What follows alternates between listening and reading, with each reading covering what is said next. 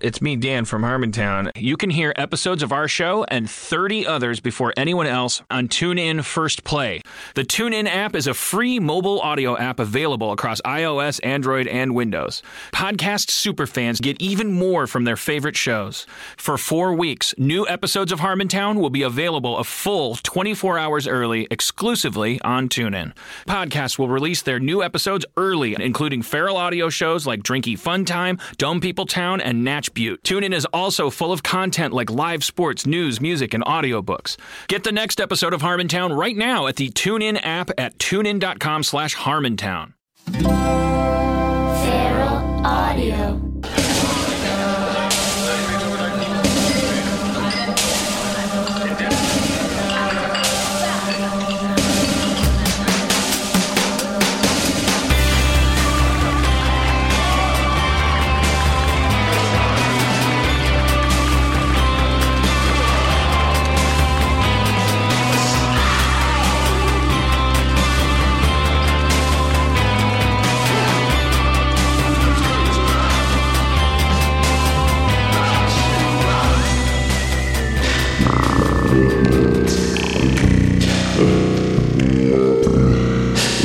Welcome to Twisting the Window.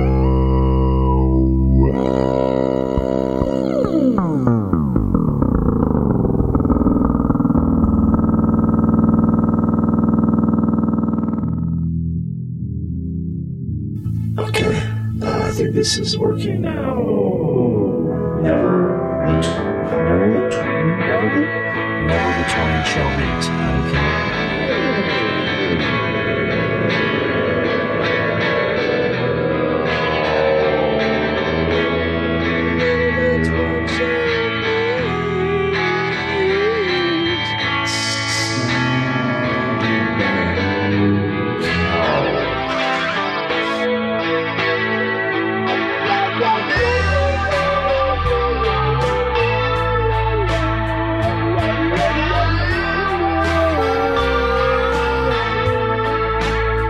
What's this part?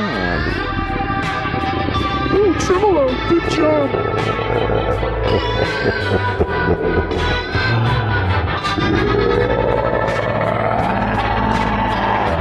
Thank you for being here on Twisting the Wind. Thank you. My name is Johnny Pemberton.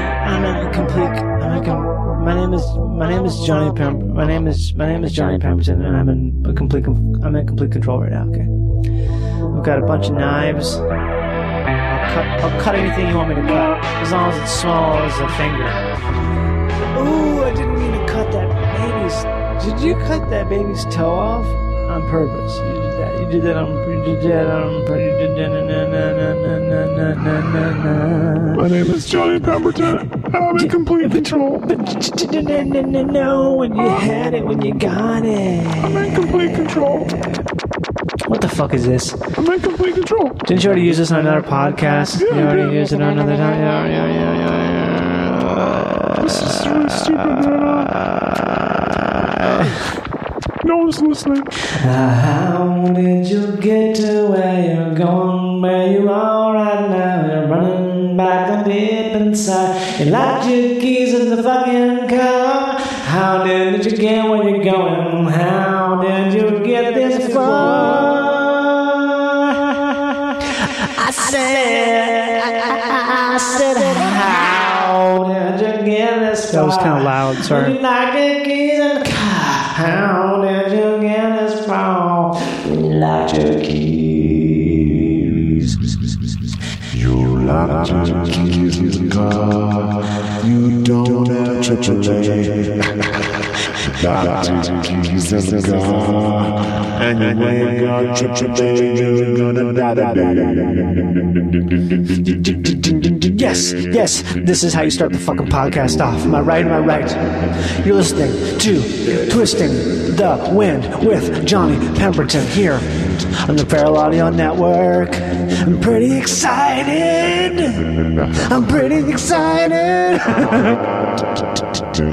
Oh, yeah. Email me. twistingthewind@gmail.com. Do it. I'm gonna talk over myself now, making this fucking weird ass shitty song. I mean, I'm listening to it at the same time. So are you. We're doing this at the same time. We're all here at the same time right now. We're all here observing what I did before what I'm doing right now. These are two timelines happening at the same time. You don't know this, but I do. I am here commenting on what I did.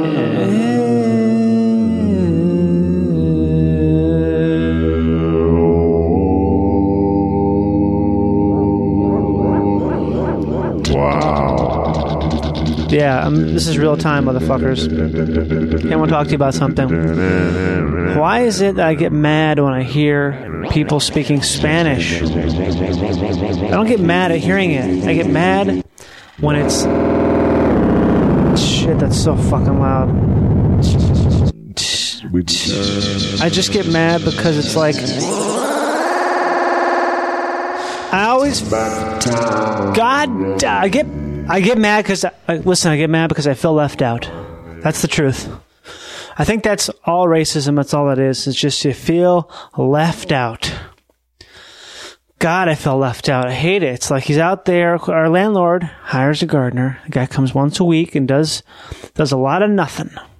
Well, he does a lot of stuff, actually. But you know what I mean? It's like stuff that's... He doesn't...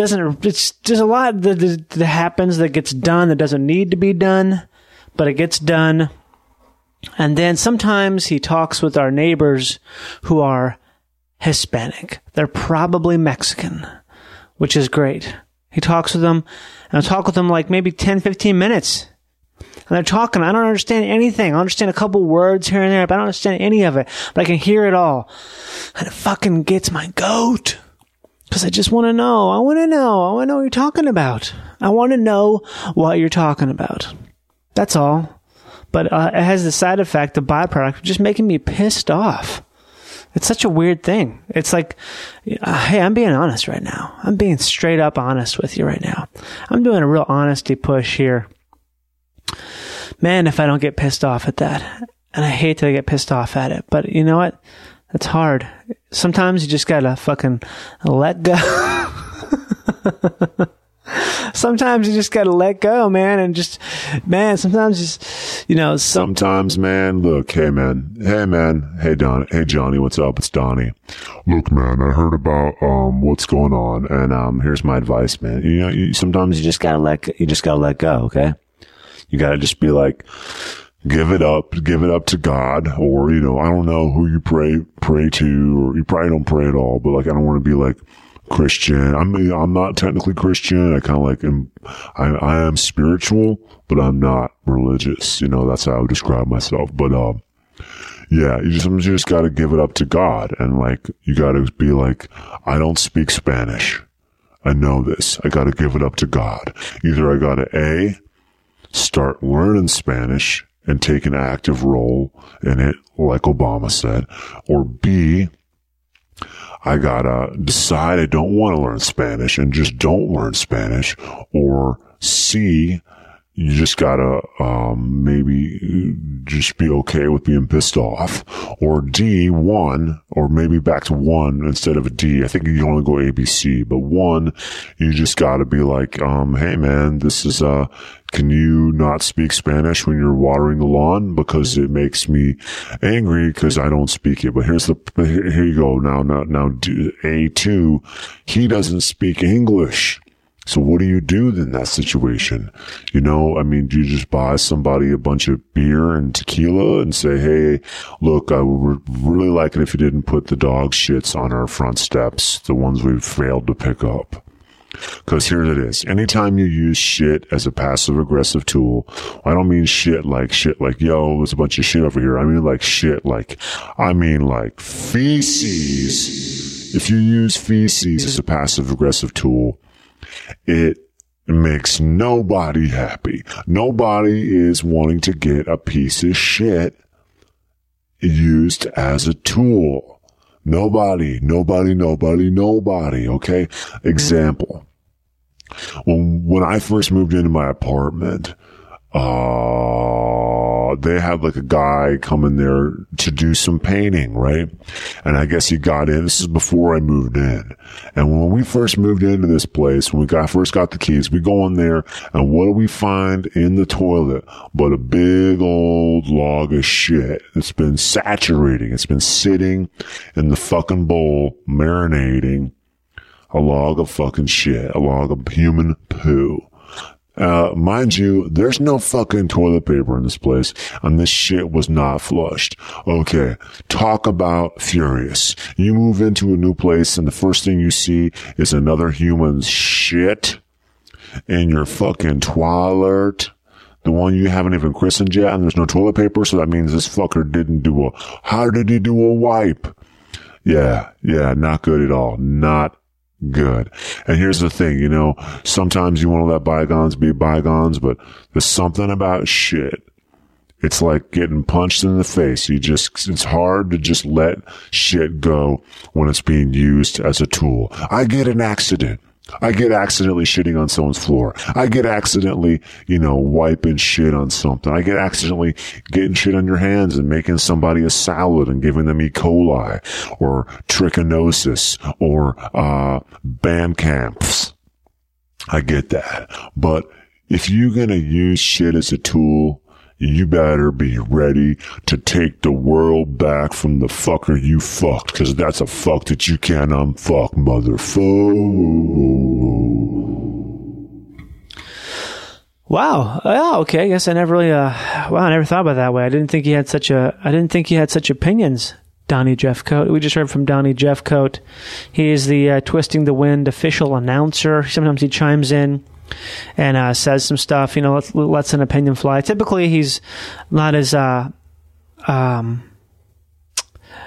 what is the word? This is something that happens to me all the time, is that the word that I'm looking for describes the word that it's called, when someone's being thorough, they're being, oh my God, I'm going to pause the recording right now to look this up. Oh my God. Come on, will you two stop arguing? Let's get started. The word you were looking for was eloquent, well-spoken, did a good jobby, smooth-tongued, voluble, expressive, outspoken, verbal, vocal, blah, blah, yeah, okay. Usually Donnie Jeffcoat isn't that, fucking A, fluent, eloquent, well-spoken as that. So, thanks, Donnie. That almost sounds like something that I would say. Okay, here's the deal. You're listening to Twisting the Wind on the Feral Audio Network. My name is Johnny Pemberton. I've already said this many times. What I just said, I'm going to say it again. What I just did say again, what I said many times, I've said many times. So I said it after the fact instead of being like, hey guys, here it comes. I did it after the fact. So,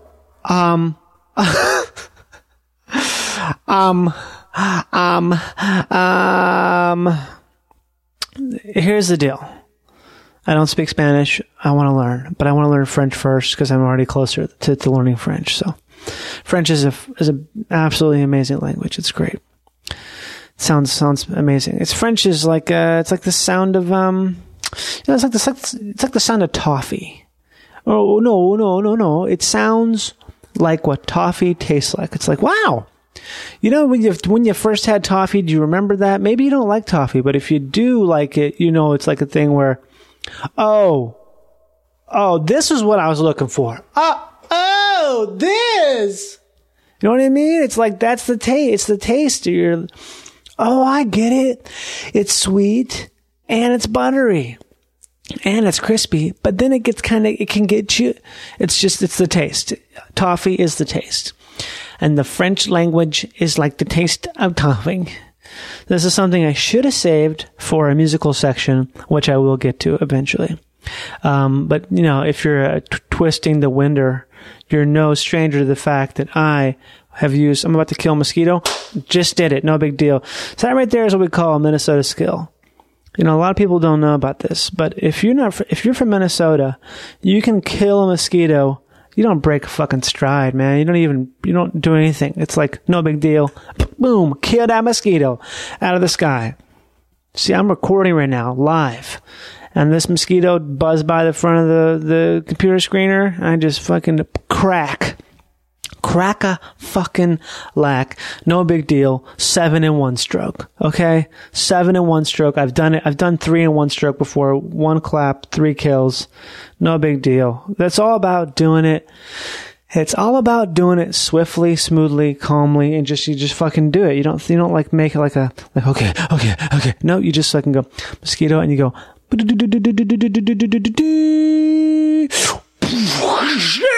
it's like that. So when you get that laser lock, you know that we have missile locks. Roger, this is Dane Crick. Roger, Dane Crick. This is Tower 6 bar Gumption Deck. Roger, this is Gumption Deck. We have missile lock. Do you understand? You have a missile lock chafe engager. You will stand down. I'm sorry, I'm laughing because I had a phone call earlier that was upsetting because it was like it's a status power thing, when you want that status, but you're afraid to say you want that status and that power. You want to be like, hey, no, but me, but you don't do it. And so you get angry, or me get angry. Not my bad, but my do. And, I was thinking about using the word stand down in all caps in an email to someone. Not seriously, because who says that seriously? And even if you do, you're not going to put in an email unless your job is like email job, but you're going to say stand down. But who gets to stay stand down? Who gets to sway cans now? Who gets to say stand down now? Not stand down now, but because when you say stand down, it implies now. Because when else would you stand down? I mean, nowadays, who gets to say stand down? Very few people. And I think that's unfair. Well, everything is inherently unfair. The universe is unfair inherently. Nothing is fair. Nothing is fair / everything is fair. Everything dies. So, but stand down. You know what? I think we should start using stand down more. I think we should just, as people, just feel free to say it. Just say it out loud. If there's a problem, you just go, stand down! Stand down! Stand down! You can, that's an aggressive sort of military way, but you could also just be like, Jenica, I think it's time you stand down. And stood down? Stand down. Stand down. It's such a great thing. It's just a perfect phrase because it implies it's like you get to maintain your honor because you're still standing, but you're being but disengage. No more. No mas. No mas. I want to take a little sign. I make a little sign that says no mas and put it on like a little stick, like a sign you have for a real estate, like a sold and a house that's sold. Put that no mas on a little sign and stick it in a piece of poo-poo that's a piece of dog shit and put it places, No mas caca, por favore. Sta espagnole che italiano. Mi scarpi, mi formaggi, mi di dove sei. You feel me? You do. Well, thank you for indulging me in those moments. I need to just fucking talk about that stuff. It's true. It's real. We're all working through... We're all working through something. We're all working for somebody. Sometimes you just don't know who. Okay. This is a really great episode today. It really is. I really like, I've already fucking talked about this probably, but it's a dear friend who I met in the course of doing comedy in a foreign country. Not that foreign, but foreign enough to be called a foreign country. And we became fast friends, and he's a very smart, funny, interesting, That just sounds bad, doesn't it? What I just said sounds bad. It sounds like I'm like lying. Like yeah, that painting is great. I like the way the colors in the yeah. So this is why I don't do this typically. This is why I don't like fucking try to be like, okay, yeah, this guy. Unless I'm like in the mood of effusiveness, which is hard to get to, and it's also like one of those things where, you're in an effusive mood, you didn't try, but you got there. You're in like the mood, I get accidentally effusive, which is going to be the title of this episode, I think. But that right there is just look. What I'm saying is this is a fucking quality.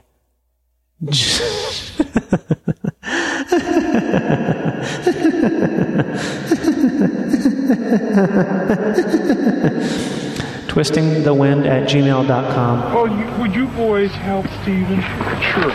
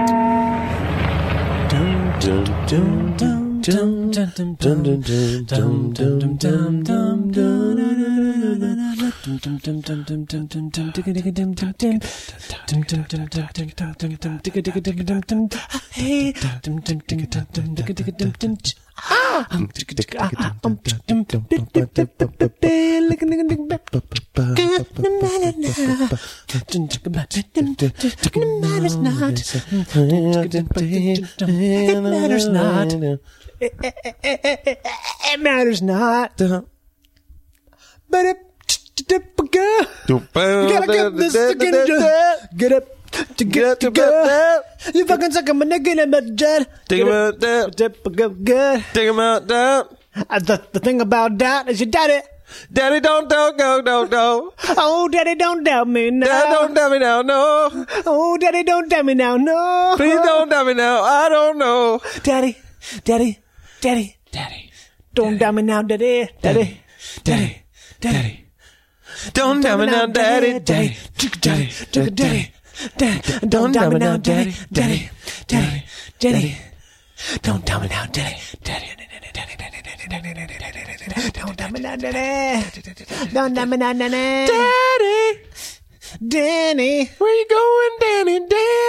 Danny is my daddy. Danny, daddy. Ow. Welcome to Twisting the silence. Wind. I think we need a minute of silence.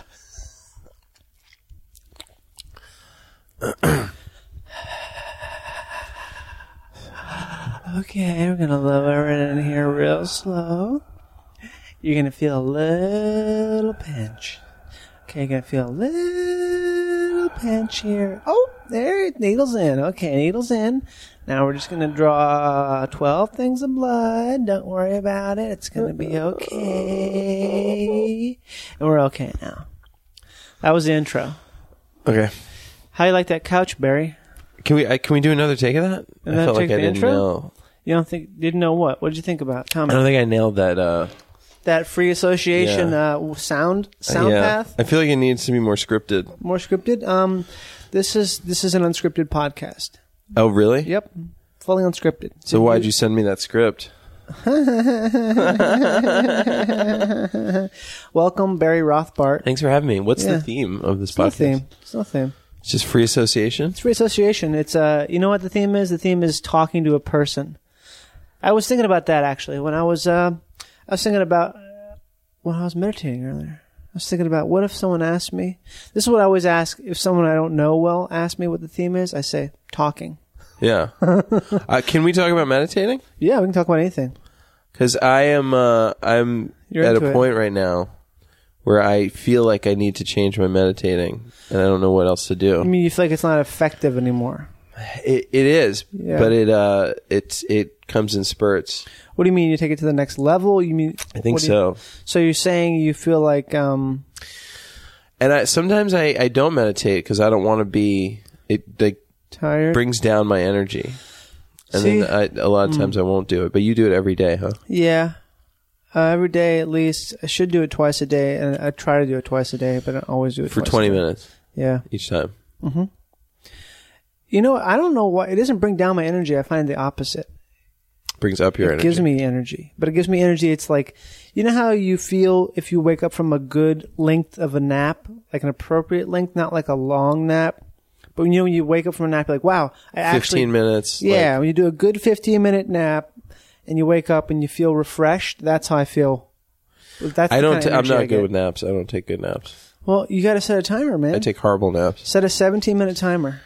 Yeah, but you're supposed to get one cycle, right? Isn't that a nap? You're supposed to get one REM supposed to cycle. get one little REM cycle, yeah. But you want to keep it from dipping into that deep sleep. Although if you get in that deep sleep, you're fucked.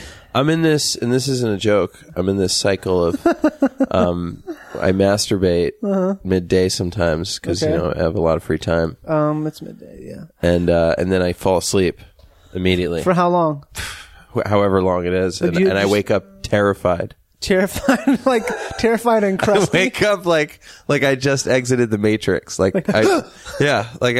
wake up horrified. Really? And wondering if it's day or night or I feel like I've missed something. Whenever I wake up, I feel like that there's something important that I just missed. Yeah, I think that's pretty common, right? You wake up from a dream and you're like... Just horrified and pantsless and Crusty? having just masturbated. Well, geez, Barry. I think that's okay. I think that's a good place to be. It's not a good. Nothing about that is a good place to be. Really? What's so bad about it? It's just, I shouldn't be spending 2 p.m. doing that. What should you be doing? Writing a script? Writing a script? Writing a web series? Writing's the easiest thing to default to should. Always. Because you could always do it. You always should be writing. But if you're always writing, then what are you writing about? Hello? Isn't everyone writing? And this isn't a joke. I'm going to preface everything with it isn't a joke. Right. But everyone's writing a script in LA. I don't know. Even people who aren't writers. I'm not writing one. Yeah, you are. Guarantee you're working on something. I'm not. I'm definitely not. I'm not actively writing on a script. You're not in any stage of development on any script. No. Well, yeah. But I mean, it's not like development in terms of this is such a dumb conversation. I'm sorry, man. I told you. Everyone is you not. should have a theme. I guess everyone is, but everyone's also full of shit. Here's why I don't say that. It's because years ago, when I was in college, like every privileged white person, I studied abroad. It took me a long time to realize what a privilege that was. That's a crazy privilege. That's like a thing that man, I almost am embarrassed to talk about it a lot of times now because I'm like, wow, that's like saying my second car or something before you were like. But I feel like everyone in Europe does it. Does what? Studies abroad. It's They a do. privilege for an American because you have to cross an ocean. Yeah, but it's still a privilege as American because it's last night I was watching something from the Daily Show. They're talking about all these, the whole thing with the NCAA, right? Not the NCAA. Is it the NCAA? The National Collegiate Athletes Association? Is that what it stands for? I don't know. Whatever. The college athletes. Yeah. This is such a You really don't know that the NCAA is the... I don't know what it stands for, but I know what it means. Yeah, I know it has to do with college athletes. I don't know it's like NASA. What is it? It's a National Aeronautics and Space Association. But also, to me, I'm sometimes like, is it National Avionics Space? It could be. I just made that. I really don't know. See, there you go. There you go. Okay, there you go. Are you going to have your listeners contact you if you make mistakes on this podcast? I have that, but most people are pretty lenient as far as this podcast goes because I preface potential mistakes with I'm probably going to misspeak now. Yeah. So, but that's the beauty of doing this kind of thing is it doesn't matter because people misspeak all the fucking time in conversation. And if you want to correct somebody, yeah, be that guy. Be the guy. I'll tell a different story about this, but can I sidetrack this for a second? we're already on a sidetrack. I have a podcast idea. What is it? It's two comics Right. have their voices altered. Right. Like in Home Alone, he did the voice altering thing. Hey kids for Homeworld. You obviously haven't listened to my podcast. And they before. just say the worst things they've ever thought of about everything. Oh, you mean just like shit talking? Not even just shit talking, just the most horrible things. But They you talk never know about, who it is. Like sucking a baby's dick. Exactly, Right. but real. You never thought about sucking No, a I baby's like dick, that. right? No, but I do like to say That it was a your lot. default. That's my default. It's the worst thing you can say. You said that in a TSA line. It's a great thing to say. Is that worse than getting a baby to suck your dick? Yeah. Oh, okay. Because a baby wouldn't suck your dick, I don't think. Either way, this podcast is now not available. Are we starting now? Yeah. All right, let's. No, what I was saying. Okay, here's what I was saying about the broad thing. Okay. Is that those athletes? There's an athlete who's a star athlete from that whole March Madness thing, who's talking about how he would go to bed hungry a lot because he's so poor, like really poor. But he's a star. Oh, athlete. I saw that. Yeah. Yeah, and it's like it makes me want to fucking cry. Like honestly, and I'm thinking about I got to study abroad. I didn't even realize what a luxury it was. But then this goes back to the script thing, because when I was over there, I worked for this film festival called Rain Dance. There's like these really like uber hip people who run a very small independent film festival. And this guy Elliot Grove also wrote a book called Write and Sell the Hot Script. It's all about selling your screenplay. But it's like an actual, there's books on how to write a good screenplay. His is about how to write a screenplay that you will sell, which makes sense because he's not like, he's being direct about it. What was his advice? Oh, it's a book. It's a book. I mean, there's got to be something that stood out. But what he always talked about was there's this disease in LA, and I guess maybe in London to some extent, where it's like people. I wish I could remember it because he's such a funny guy. But he would talk about how you get this itch on your upper lip that comes from lying, because people talk about writing like I'm writing a script when they're not actually writing at all. They're just sort of like talking about an idea. And they'll talk about an idea for years about they're writing, quote unquote, writing something, but they're not actually doing it. And it causes this thing where the upper lip itches whenever they take a sip of coffee. He has like this long explanation of it. And ever since I heard that, this is well before I even started doing stand-up or anything, I was like, oh, wow. Yeah, like it sucks to be a person who just talks about something and doesn't actually do it. So if I'm not What itch do you get? Your upper lip starts to itch because you're lying. Because you're like, it's like sort of like a modern sort of Pinocchio type thing. Yeah. Because you're like, I'm writing something. It's like you're like. And then someone explained to him that just means people are doing coke. Maybe. I wish I could remember what it was. It was such a funny thing. I basically told the dumbest anecdote in the world now, based upon something that I remember from like 10 or 11 years ago. Yeah. But either way. It's like he was making fun of how much people talk shit about writing scripts. Well, how much they talk about it, but they're not actually doing it. Or also the same thing, like, let's say you and I want to go see a movie tonight, right?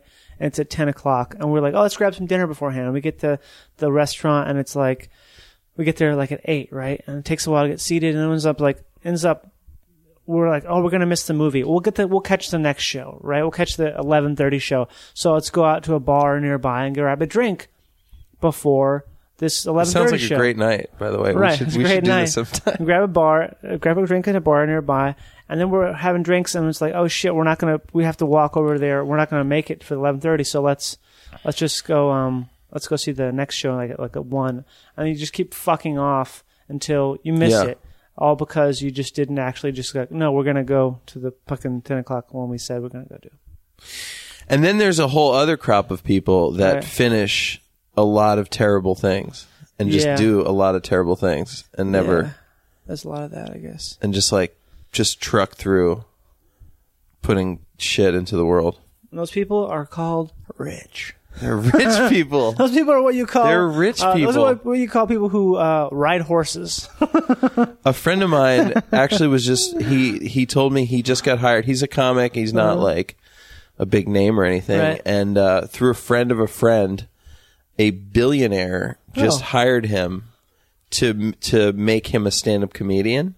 Oh my God. Hired him to come to his house. That sounds like a fucking movie right there. Yeah, That's right? a movie. It's like he hired him and he was like, I want to be a stand-up comedian and I want to pay you to just write jokes for me and to like schedule shows for me and to like be my stand-up comedian. He's doing it wrong. He's doing it all the way. Because what he should Of course he's doing it wrong. But this is what I mean. He should be, listen, if I was the guy being paid to make a guy stand-up comedian, I would say, okay, I'm not going to write for you. I'm not going to schedule shows for you. But what I am going to do is fuck with you. and like fuck with you mercilessly and to give you like things to write about. Like start. Like, I mean, the guy has no perspective. He was telling me that he wants to do jokes about like this about Maseratis and like he just doesn't have any. But that is a perspective. I mean, He could be like the first billionaire comedian. It might be a great niche. You know what? I honestly don't think that's going to happen. I don't think this guy's ever going to be anything. I think because you said that, it will, based on your joke about dancing. Tell your joke, Barry. Tell your joke here on the podcast. No, you could look it up actually at BarryRothbart.com. Okay. Yeah. Are you serious? Is it printed?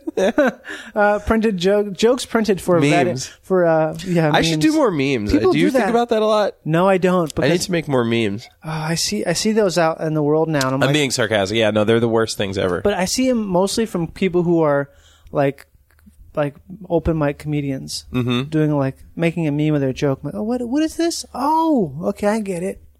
Yeah, and it's like a joke about like, man, I hate cookies. Yeah, or man, but it makes them seem like prophets. I can't wait for it's next to their picture. I can't wait for these self-parking cars to self-park. I don't know. I can't even write it. I can't write bad bits. I'm notoriously bad for that. I can't write jokes. I can only write really good bits. You can write jokes. Like when you want to do a fake bad joke. Yeah. Like you just tried to do. Well, exactly. That's the thing is, even if you're writing a fake bad joke, it has to be good. You know what I mean? Has to be good. Has to at least make sense. It's got to have a beginning, middle, and end. You're a pastry chef. What was it? You're a ding dong. Oh yeah, I'm a DJ salad maker. I don't remember this joke. I'm going to pause real quick. I'm going to use the bathroom. I have to go. I feel like we should... This food is cold. How do they expect me to eat this? The pain pill you gave me isn't working at all. Well, you just took it 10 minutes ago, Mr. McPherson. Well, isn't there something you can do? Am I supposed to just lie here and suffer? Sister Act 2 back in the habit. Okay, Barry Rothbart. Barry Rothbart is my guest here on Twisting the Wind. Barry's standing up.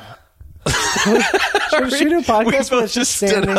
Just the standing cast? Yeah.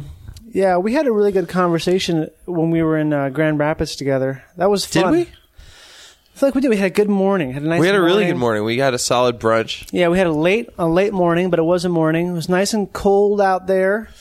And we went to have an Irish... Was this St. Patrick's Day or the day before St. Patrick's Day? It was the day before. Yeah. It was just one of those classic things where everything other than the stand-up was so great. I feel like everything, hanging out with everybody was so fun. It was. At Gilda's Laugh Fest in Grand Rapids, Michigan, yeah. I liked the stand-up stuff, but also it was okay. Fun because it didn't matter, It was sort of like... Yeah. Just sort of... It was like in a bubble. But it did. I feel like... It didn't matter at all. What do you mean? There was 2 out of the 4 sets where I think I was like, it doesn't matter. The other 2, I was like, I don't know why I really needed to try. Well, effort is the death of all things. You were great. Thanks, Barry. But I haven't seen you in a while, man. You were so funny. I did have a mediocre set the last one because it was so fucking loud in there. Everyone was so drunk. And there was a woman in the front. Did I tell you about this woman who's helping a lot? Doing a lot of helping? Yeah. She was helping me with the mic cable. Touching it, moving it around. I'm like, what are you fucking doing? You're touching the mic cord right now. That's it. The most disruptive people try to help. Yeah. That's always the heckling thing. A girl heckled me last night, and she came, it's drunk girl. She raised her hand. She kept raising her hand during my set and being like, "What? I gotta ask you something." And I kept being shut up. And she kept being, "No, I gotta ask you something." And then afterwards she came by, she was like, "I thought you were struggling. I thought you needed some help." Oh. No, you're struggling. And I was like, you're struggling. And then she died. Oh, my God. What? That night. I'm glad she died. Yeah. That's something I've always wanted to say, but I think I've never said it in a way that made sense. But if I could really loudly find a way to be like, oh, it appears you've mistaken this for a conversation. But I think only the people who are not wasted would understand that. If you're drunk, you're like, what do you mean? No, it is conversation. You're talking and I'm listening. No, it actually worked to pick up my set a little bit. Really? Because I started to have something that I was really interested in doing on stage. You mean a live injection? Live injection. I just was actually invested now in making her seem stupid. That so could I be wasn't. Fun. I wasn't. I was just so phoning it in though before that. Yeah. Yeah. Stand-ups. So what else? I want to talk to you about... What do you mean, what else? What else you want to talk about? I want to talk about you, Barry. Yeah, totally. Let's do it. When we were in Michigan, you told me all this stuff, and I was like, oh my God, I didn't know that about you. because you have a very, Barry Rothbart, you were a, make sure it's recording. Barry Rothbart, you were a child bookie. I was, yeah. I seem to talk about this a lot on podcasts, but oh, I didn't know that. No, it's fine. Well, people who listen to this podcast don't listen to other podcasts. What do you want to know? Like if this was like a Reddit, ask me anything. What do you want to know about a childhood bookie? Well, I want you to tell me about how that came to be. My father was a bookie. So, but you grew up in New York City. I grew up in Queens. You grew up in fucking Queens. Queens, New York. Still to this day, anytime someone tells me they grew up in New York, I'm like, wait, really? Like you can grow up there? It's like, I was raised by monkeys in the zoo, and then I was a pancake flipper in a hot air balloon for 10 years. Is it that insane to you? It just doesn't make sense. I'm like, it seems like something. Spider-Man was raised where I grew up. I know, but like, it just doesn't make sense to me that you can be like a normal person. Well, I wasn't like going to jazz clubs at 8 years old. But you could have, is what I mean. You could have gone to jazz clubs. So you could have too. You just had to travel farther. I couldn't have done anything. I couldn't. I guarantee you grew up way more worldly than I did. Maybe because I traveled with my dad. I was like surgery conventions. And I was a fucking idiot my whole childhood. You grew up in fucking New York. Yeah, City. no, all I did was like Puerto Rican Joe on the corner hawking tomatillos, and you got freaking Danny Buckstrap down there fucking doing quarter flips. You got the guys at the barber shop who always razzing you about where you been. Oh, Barry B, what you gonna do about it? I didn't grow up in the 50s though. But I mean, to some extent, isn't there like a it was just like it was nothing. There was no like do the right thing neighborhood. It was just like a bunch of but those people, that's a black neighborhood. That's different. I grew up in a very like upper middle class white Jewish neighborhood. And Jewish. Yeah, my dad was a criminal, basically. He was just a criminal. And he would I didn't know he did it. He lied. He said he was a music producer for a while. Yeah. Which is like a strangely specific. Yeah, it's very specific. Weird lie. Because he would say, I could get you Bon Jovi tickets whenever you want. Right. And then I would be like, tell my friends, hey, my dad could get Bon Jovi tickets. Well, how old were you? Like 8 and then he just couldn't. 8 or 9 or what? I was like, my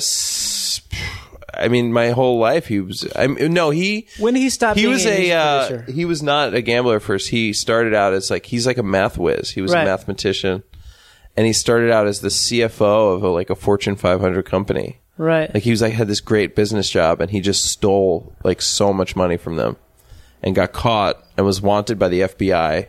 But he got caught because he was doing all kinds of math stuff, where he was totally. He was just fucking with the books and just pocketing money because he knew how to. And then he ended up blackmailing the CEO of the company, Rico Cameras, into not pressing charges.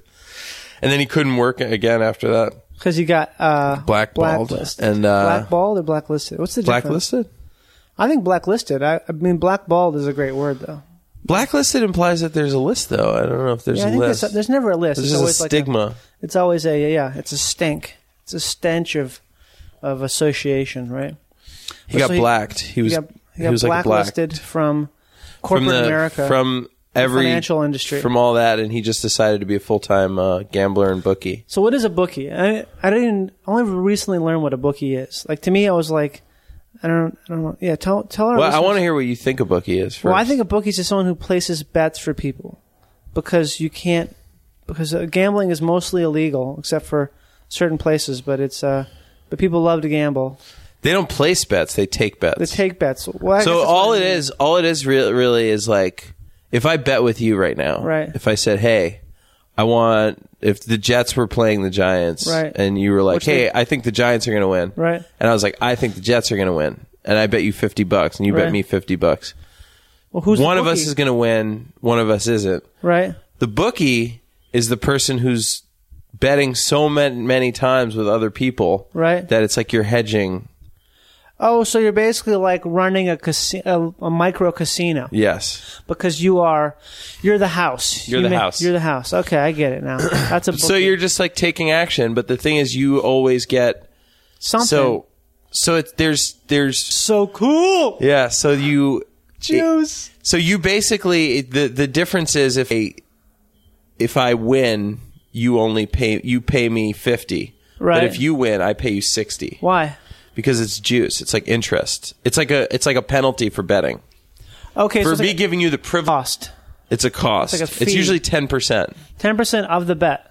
So yeah, so you're basically, no matter what, making money, having better odds and making money. So let's use a better number, so let's say if I'm a bookie and I got 5 people to bet on the Giants and then 5 other people to bet on the Jets, theoretically I would make 0, right? Because one team has to win, right? And one would cancel out the other. But it's not, because I'm also charging interest. Okay, so you're always making a little bit. You're always making something, and bookies fucking kill, especially for football. Wow. They were making I think something like $50 million a year. Juice. This office.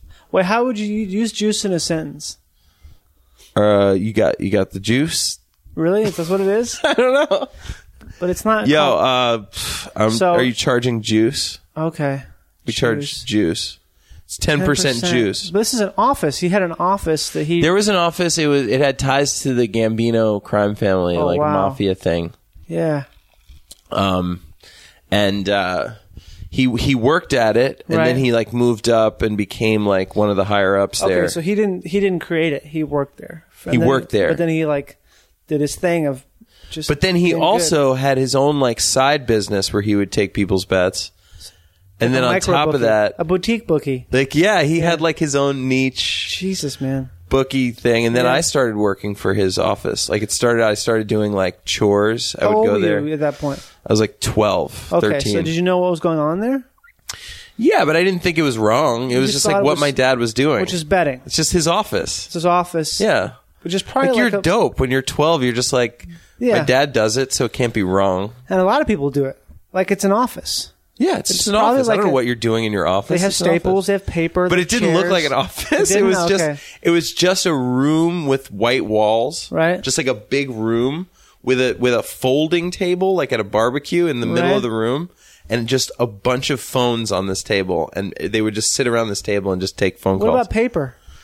Yeah, there was tons of paper on the tables to write down bets. Okay. And later on, I became the guy who had to move the papers from one place to another. What so does they that would mean? pay me. You move them because they would have to go to the people who were going to score the bets. So they would write down all these bets on these slips, right? And then I would in a garbage bag take all these fucking tickets to another person who would score them. So where does the money come from though? Where is is it cash? Is it all cash? All cash, yeah. It's all cash. So people give. So how do they hold it? How do they keep the cash in the office or what? There was a guy. This is actually really crazy. Oh, this is so there is a money guy. Yeah. And so everybody gets paid Monday. Monday's the payday. Man. And you're not going to just send them a check or anything. So you have to physically walk somewhere with money. Right. So this guy would have probably 100,000 cash on him. Jesus. Walking around New York, and he looked like a homeless person.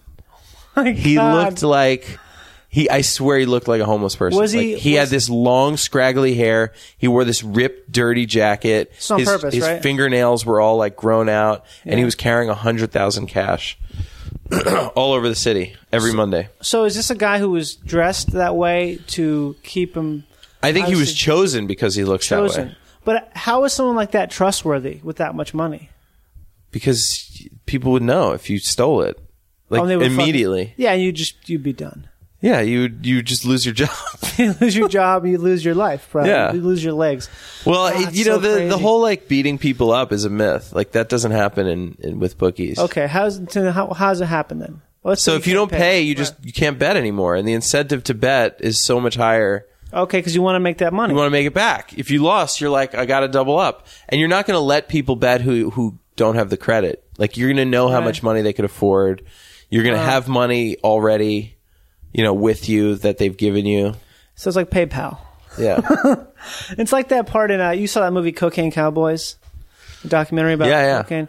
How the main guys like Mickey Monday and the other guy are it's not that's not what anyone thinks. It was really boring and nothing ever bad happened. It was two normal people exchanging the daytime. There's nothing there's no guns. There's no testing the product with a knife. There's none of that at all. It's just very, very of course low-key. It is. Yeah. It's very business. It's business-like. No, this was so boring. Wow. This office was so fucking boring. Jesus Christ. But then they would get arrested sometimes. My dad got arrested twice. How's they that? just get raided. They get raided by the feds. Here's the thing is there's no warning. There's no they literally battering ram the door down. Because they want to catch you in the act. They want to. They have to catch you in the act. Oh my god! Has to be a surprise.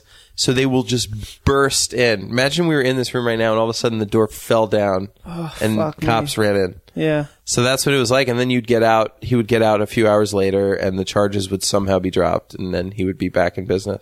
Jeez. Like, that's how powerful these guys were. They would just get you out immediately. Well, who are these guys? These powerful guys? I don't know. The lawyers for the crime. God, syndicate. who knows what?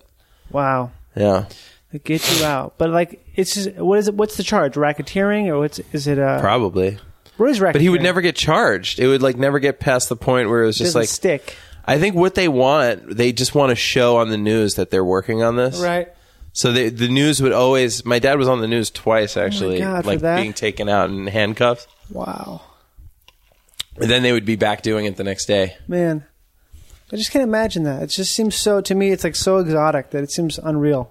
So little Barry Rothbard's running around with the fucking trash bag filled with bets, little slips of paper. Yeah, it was great. It was the time of my life, man. I loved it. Wow. It was all these guys who would just give you cash for no reason. Mm-hmm.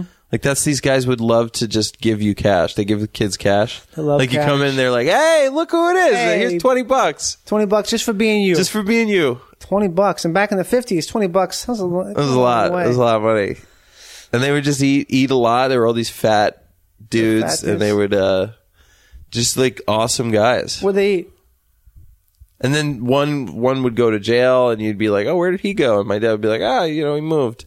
He moved. I'll go to jail for what though? I thought the last time he charged did stick. Hurting someone. Hurting someone. You can get a charge of hurting. What'd you get charged for? Hurting someone.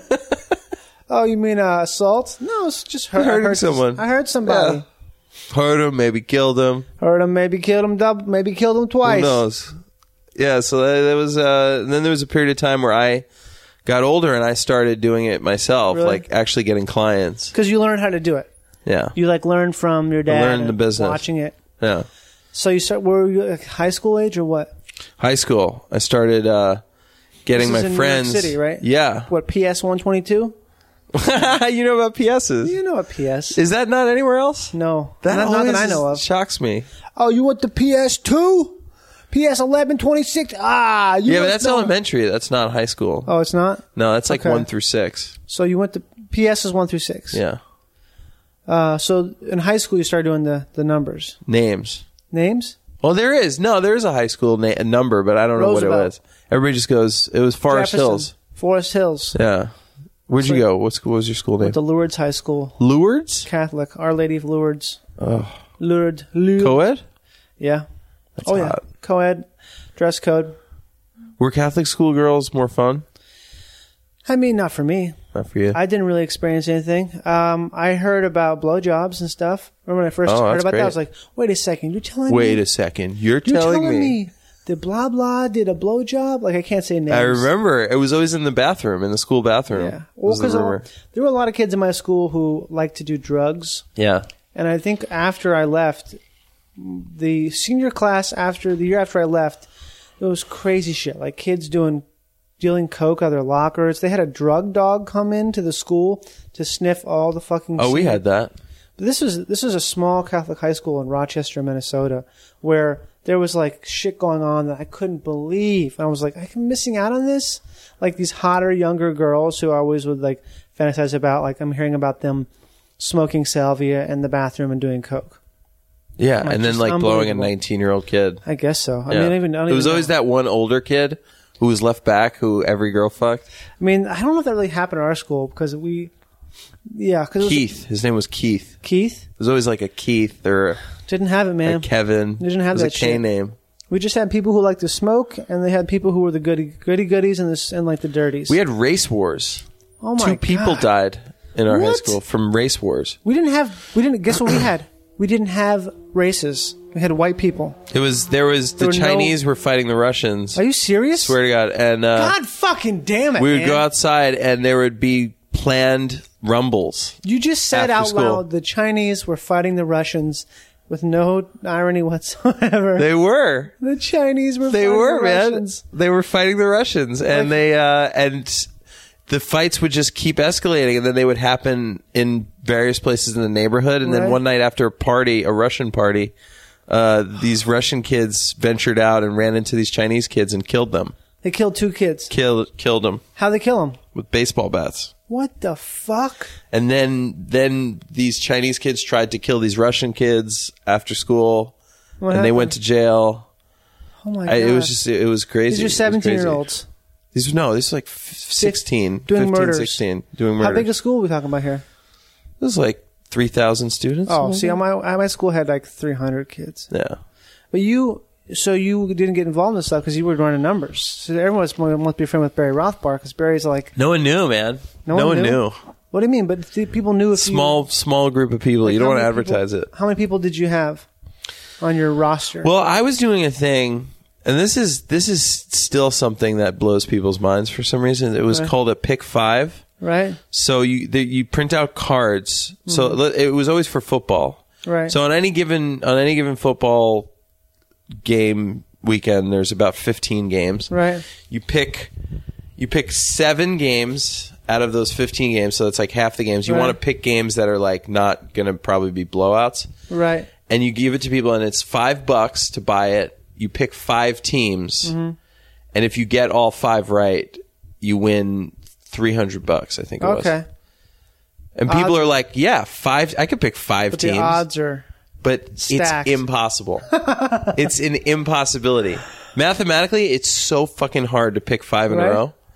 That's like and people are always blown away. They're like, "That seems so easy." Like picking 5 teams. That's how you do Pick it. Pick 5 winners out of games where I've purposely chosen the ones that are close. Yeah, it's super duper hard. So did you ever pay out?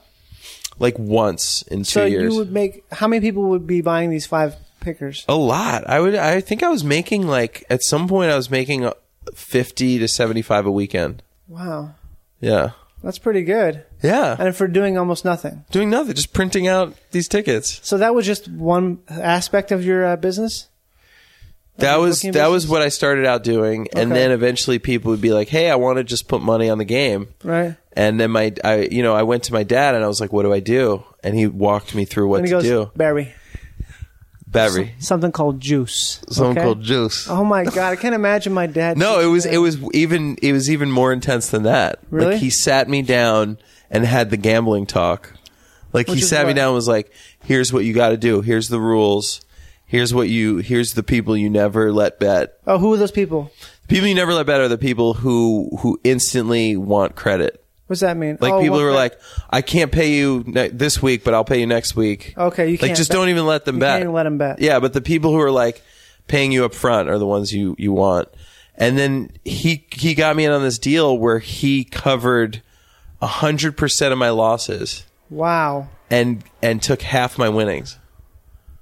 That's kind of not a great deal, is it? No, it's great. I had zero risk. Oh, zero risk. But taking 50%, that's a lot. That's a lot of your profit. I mean, it was great. All I had to do was just get people to bet, and if they lost, it was paid for. That sounds like a really great bonding. I mean, if they won, it was paid for, and if they lost, I would take half. That's a really great bonding experience. It sounds. It was. Yeah. It was great. Oh, my dad and I were super close. I can't imagine working with my dad on something like that closely. And I started, then when I went to college, it picked up a lot. I got this one frat house to bet with me every weekend, and it was crazy. Didn't you say you had a technique? You go to a frat party and you just start fucking... Yeah, you wait till everyone gets drunk. Right. And then the football game would start, because they would always, I went to school in Massachusetts, and football was huge. Mm-hmm. So Monday night was usually big, because people would plan a party around it. Right. So it was nighttime, everybody's getting drunk, and you're just like, here, look, who wants to take some action? And you have everybody's like, I like this team, I like that team, and I like the Browns. Yeah, they don't care. And it went great. Man. So how much, at this point, your dad wasn't covering your losses, though? Oh, when I was in college? Yeah. You figured out the game at this point. You had it down. I would just have people hand me money, and I would just enough people were betting stupidly where I was just able to make money. Man, I was making in my senior year of high school, just from working at this gambling office, just moving evidence around, basically. I would dispose of evidence. Oh my God. And then doing this side thing, I was making, for a high school kid, I was making $600 cash a week, something like that. Whoa. Yeah. That's so much. That's so much walking around money. Isn't it? For a high school kid, I was like, I do? instantly turned into like a 1970s old Jewish guy. Like I went to Miami. By yourself? No, with my girlfriend. What? You bought a plane ticket and went to Miami? Bought a plane ticket, went to Miami. For what? I started just eating out. I would eat pastrami sandwiches all the time. That was like how I wanted to spend my money. When you went to Miami, were you guys having sex? No. Okay. We were like 16. I don't know. I bought a ticket. I went to this is how crazy it was. I went to a Liberty Travel with cash in hand and was like, "Hey, how do I get to Miami?" And they were like, "How old are you?" I was like 16. They're like, "We need a parent's signature." Right. And I was like, "Done." And I went and got my dad's signature, came back. I was like, "How much cash to fly to Miami?" They were like, whatever it was at the time, probably like $500. No, it was like a lot. Do you remember when traveling was like elusive? Like it was like hard to travel. No, because I wasn't buying plane tickets when I was 16. But there was still like you couldn't like go on Orbitz and just buy a thing. Like you had to like get someone to do it for you. There was a dip I think it was about 6 years ago when I was in New York. I remember after I made In the Loop, I remember seeing Julian McCullough tell some joke about how cheap flights were. I think it was right at the tail end of when flights were super cheap for some reason. It was like, what? They still are. Flying from New York to LA is incredibly inexpensive. They've changed since there was a period of time when it was very easy to get really cheap tickets. Like before the boom, before the bubble burst, like 2007, 2006. Yeah. It was 2008. You can get really cheap plane tickets, but back then, But I feel like back then you couldn't even just get them. You had to like go to an agent. Right. It was still a thing that like how did you travel in 1997? You had money. But you would have to go to a human being who worked at a travel agency. And they would have to like they take a percentage. Yeah. They're a bookie. And it was literally. I just remember plopping down a bunch of money and they were like, "What hotel do you want to go to?" I'm like, "Give me a nice one." And I think I plopped down like $1,200 on the trip. So you guys plopped down $1,200. You go there for a weekend? Just me. I paid for her to go. Go, right. And we just went there for a weekend. And I remember not knowing what to do. I just went there. We stayed at a hotel. We went in the pool and like went to the beach, made out. Did you like get naked? Yeah, of course. Oh, man. But you didn't have sex? We didn't have sex. No, it was just like hand, mouth stuff. God, that's amazing. And, but some butt stuff, I think. Like the beginnings of butt stuff. What do you mean, like having anal sex? No. Just like, touching. Touching the anus. Touching, feeling it. Like touching the anus? Yeah. Like sort of like investigating it like a doctor? Or I think so. Yeah, I remember it being really, really weird and taboo. Did you clean it? We did it. Did I clean my finger or her ass? Either one. Cleaned her ass. You cleaned her ass. Yeah. So that's how we started. It started out with watching it. Oh my God. So you went to Miami Beach with your girlfriend so you could wash her ass. Uh-huh. What's she up to now? Do you know where she is, this girlfriend? She is... Should I use her full name or no? That's your choice. It is. It's your choice. It's not No, she's doing great. What is she like doing great in what sense? Like a local hero? She's a local newscaster. Hero. Is she like one of those she girls? She saved a bunch of babies from a burning bus. Do you like do you like still know her through Facebook or something like that? Facebook, yeah. Are there a lot of people you grew up with who are like, you see them now and they're like a caricature from a movie, like, you know what I mean? Yeah, I feel like I'm the only one who didn't have a life that seemed really reasonable at that time. Right. Like I feel like everyone is two things. They're either like a doctor now, right, or they work in finance, or they just like ride dirt bikes. Oh, dirt bikes. There's a lot of dirt bike guys. What about like so you only knew like I'm not friends with anyone from your formative booking years. From anyone from high school or college. Really, not at all. I don't talk to not one person. Okay. Yeah. Do not you? One. Yeah, I have a lot of good friends still from that era. 0. I have like two or three really close friends from that era. It's strange. I just like, at some point I just totally changed. I think at like 18 or 19, I was just like, I'm going to be the most different person than what I was. So you're in college and you're doing bookings and stuff, and you bounced around to some colleges, right? Yeah. Yeah. But what were you studying then? What did you want to do? I wanted to do finance. You want to do finance. And then I had be a thief. You want to be a rich thief. You probably changed a lot in college, right? Yeah, everybody does. But I had just over the course of, I was living with a girl.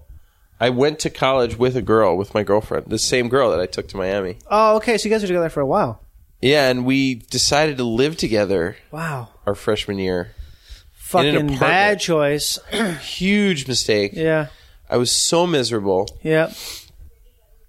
My dad had gotten arrested for gambling, and I was like, this is not the life I want. I don't like any of the people I'm hanging out with. What happened at this point to get him arrested? It was just like they had one of those more things, evidence? and this was actually a bigger one because the FBI was now involved. Oh my God. And I found out later he became an informant briefly. Wow. But I was like, I don't want this life.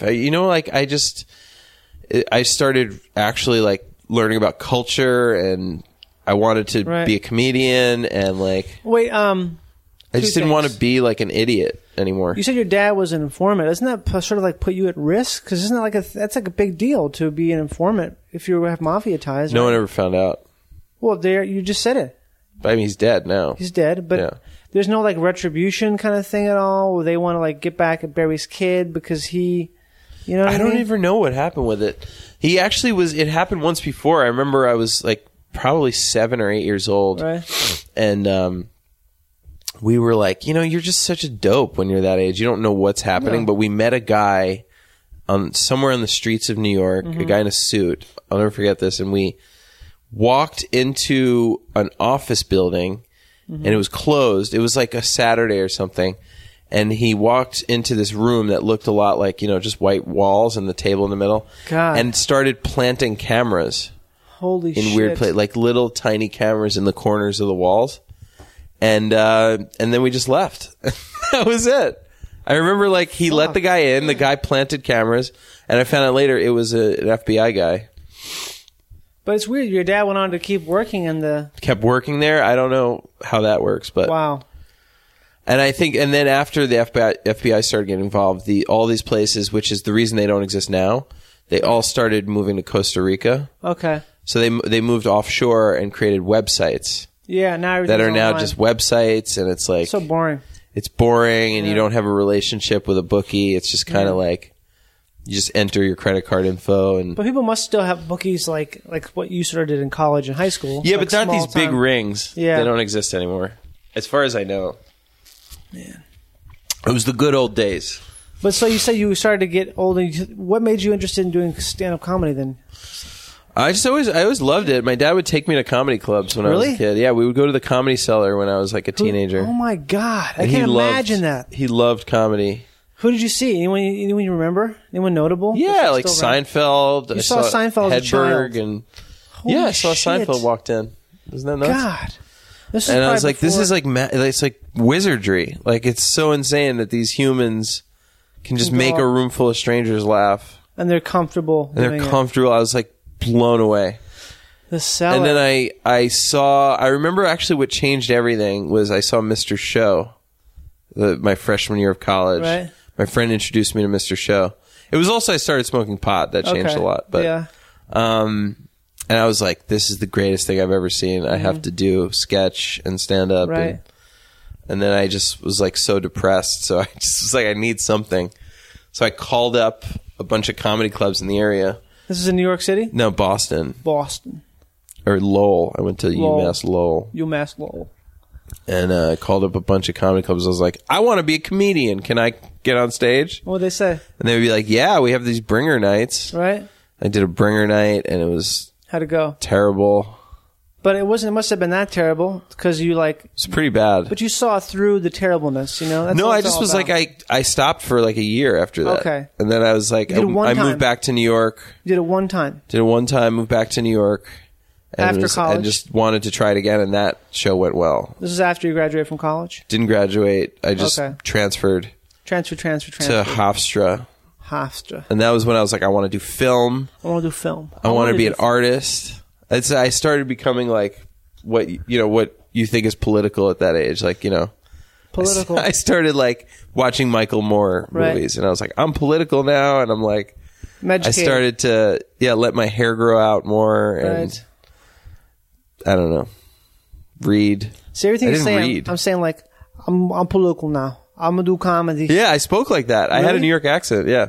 Can you do a New York accent for me for like the next minute? Let's just talk. Okay. Yeah. Hey, I'm a dentist. All right. Yeah. Hey, good to see you, Barry. Come on Hey, in. good to see you, dentist. So what do you how are your teeth? Pretty good. Pretty good, huh? Pretty Have good you been teeth. flossing, Barry?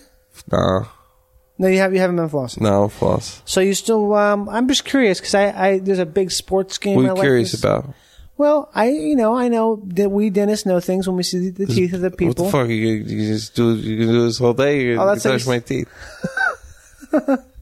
When did you stop talking like a Goomba? Yeah, around that time, I just started watching movies. So Or if you go back to New York, does it ever fall back in or no? no. Why not? I don't know. Just done. Just done. Just done. No more New York accent. No more New York accent. But you're doing it now and it's not hard. What if you get like really drunk or something, huh? A lot of times when people get drunk, they fall into it. You know what I do? I Don't like drink. a more heightened version of a New York accent. Like, hey, yeah, it's me. Yeah, it's me, Jimmy. What are you When doing? you're drunk? I like doing it. I don't do it without realizing it. Do you have any? Did you Like have any water. I say water. Water. But Yeah. that's normal. I have friends who grew up in Syracuse until they were 10 and only Coffee. only I until say they were 10. coffee. Coffee, water, water. Say it again. Say water again. Water. Water, but it's like water. Water. Water. Water. Water. Water. Water. Water. Bring in So- some hot water. I think what happens is at some point when you become self-aware, Right. you know, like I think there's a point in every person who does comedy or art where you start to really be critical of who you are, Yeah. where you're like, I sound stupid, Okay. I sound like and you make a conscious effort to sound less stupid. I saw something. I was just reading about Stephen Colbert yesterday because I'm interested because I like him a lot. Who's that? Stephen Colbert. Yeah. I was reading about him, about how he. Who's Stephen Colbert? He's a guy who has a show on Comedy Central called The Colbert Report. Okay. He's a comedian. He used to be on The Daily Show, and now he's going to be hosting late night. He's taking David Letterman's place. Oh, really? Yeah. So I read a little about Stephen Colbert, and he grew up in like D.C. and Virginia, which is not really the South, but southern enough to have an accent. Uh-huh. And he says his parents really impressed upon him not to sound like a Southerner because he saw like the tropes in movies and stuff where Southern accent makes you sound stupid. Yeah. So he purposely adopted the way to speak like a newscaster because he didn't want to sound because I guess intellectualism was very important in his family.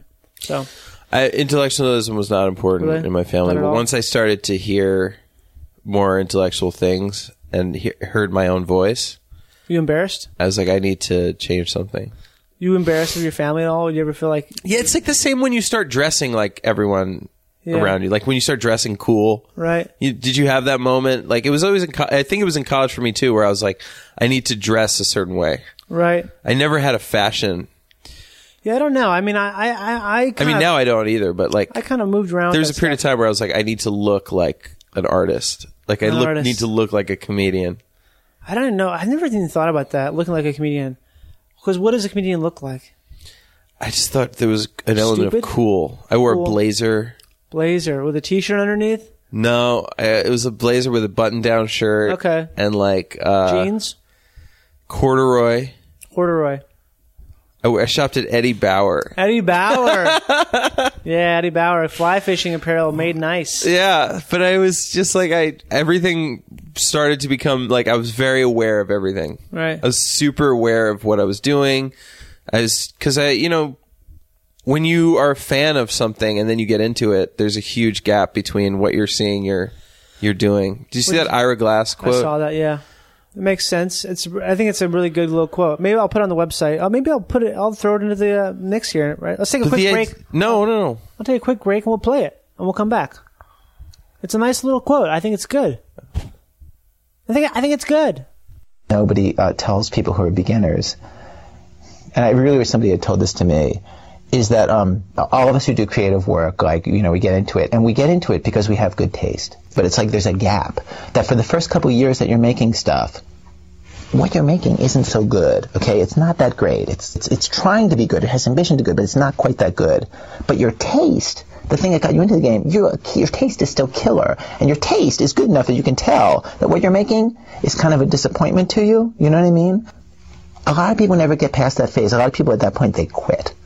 And the thing I would just like say to you with all my heart is that most everybody I know who does interesting creative work, they went through a phase of years where they had really good taste, they could tell what they were making wasn't as good as they wanted it to be. They knew it felt short. It didn't have this special thing that we wanted it to have.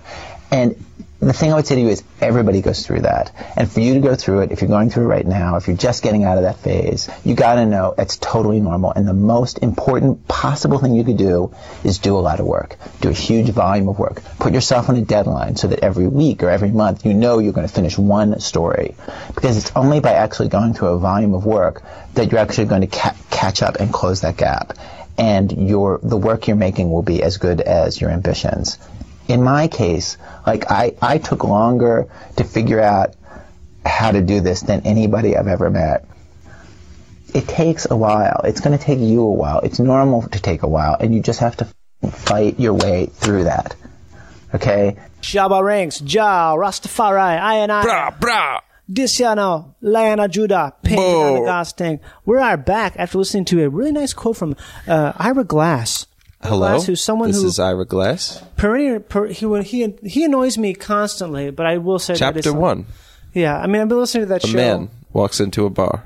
In college, my friend and I, Steve. He's never been to this bar.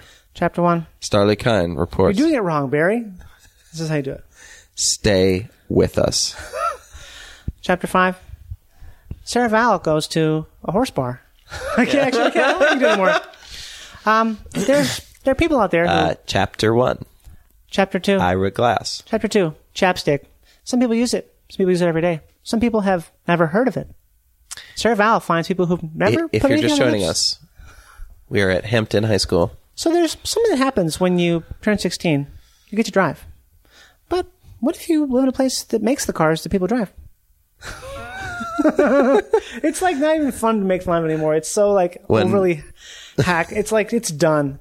How it's is that not. show? No one makes fun of it. They do. They made. Do you ever listen to what's her name? Road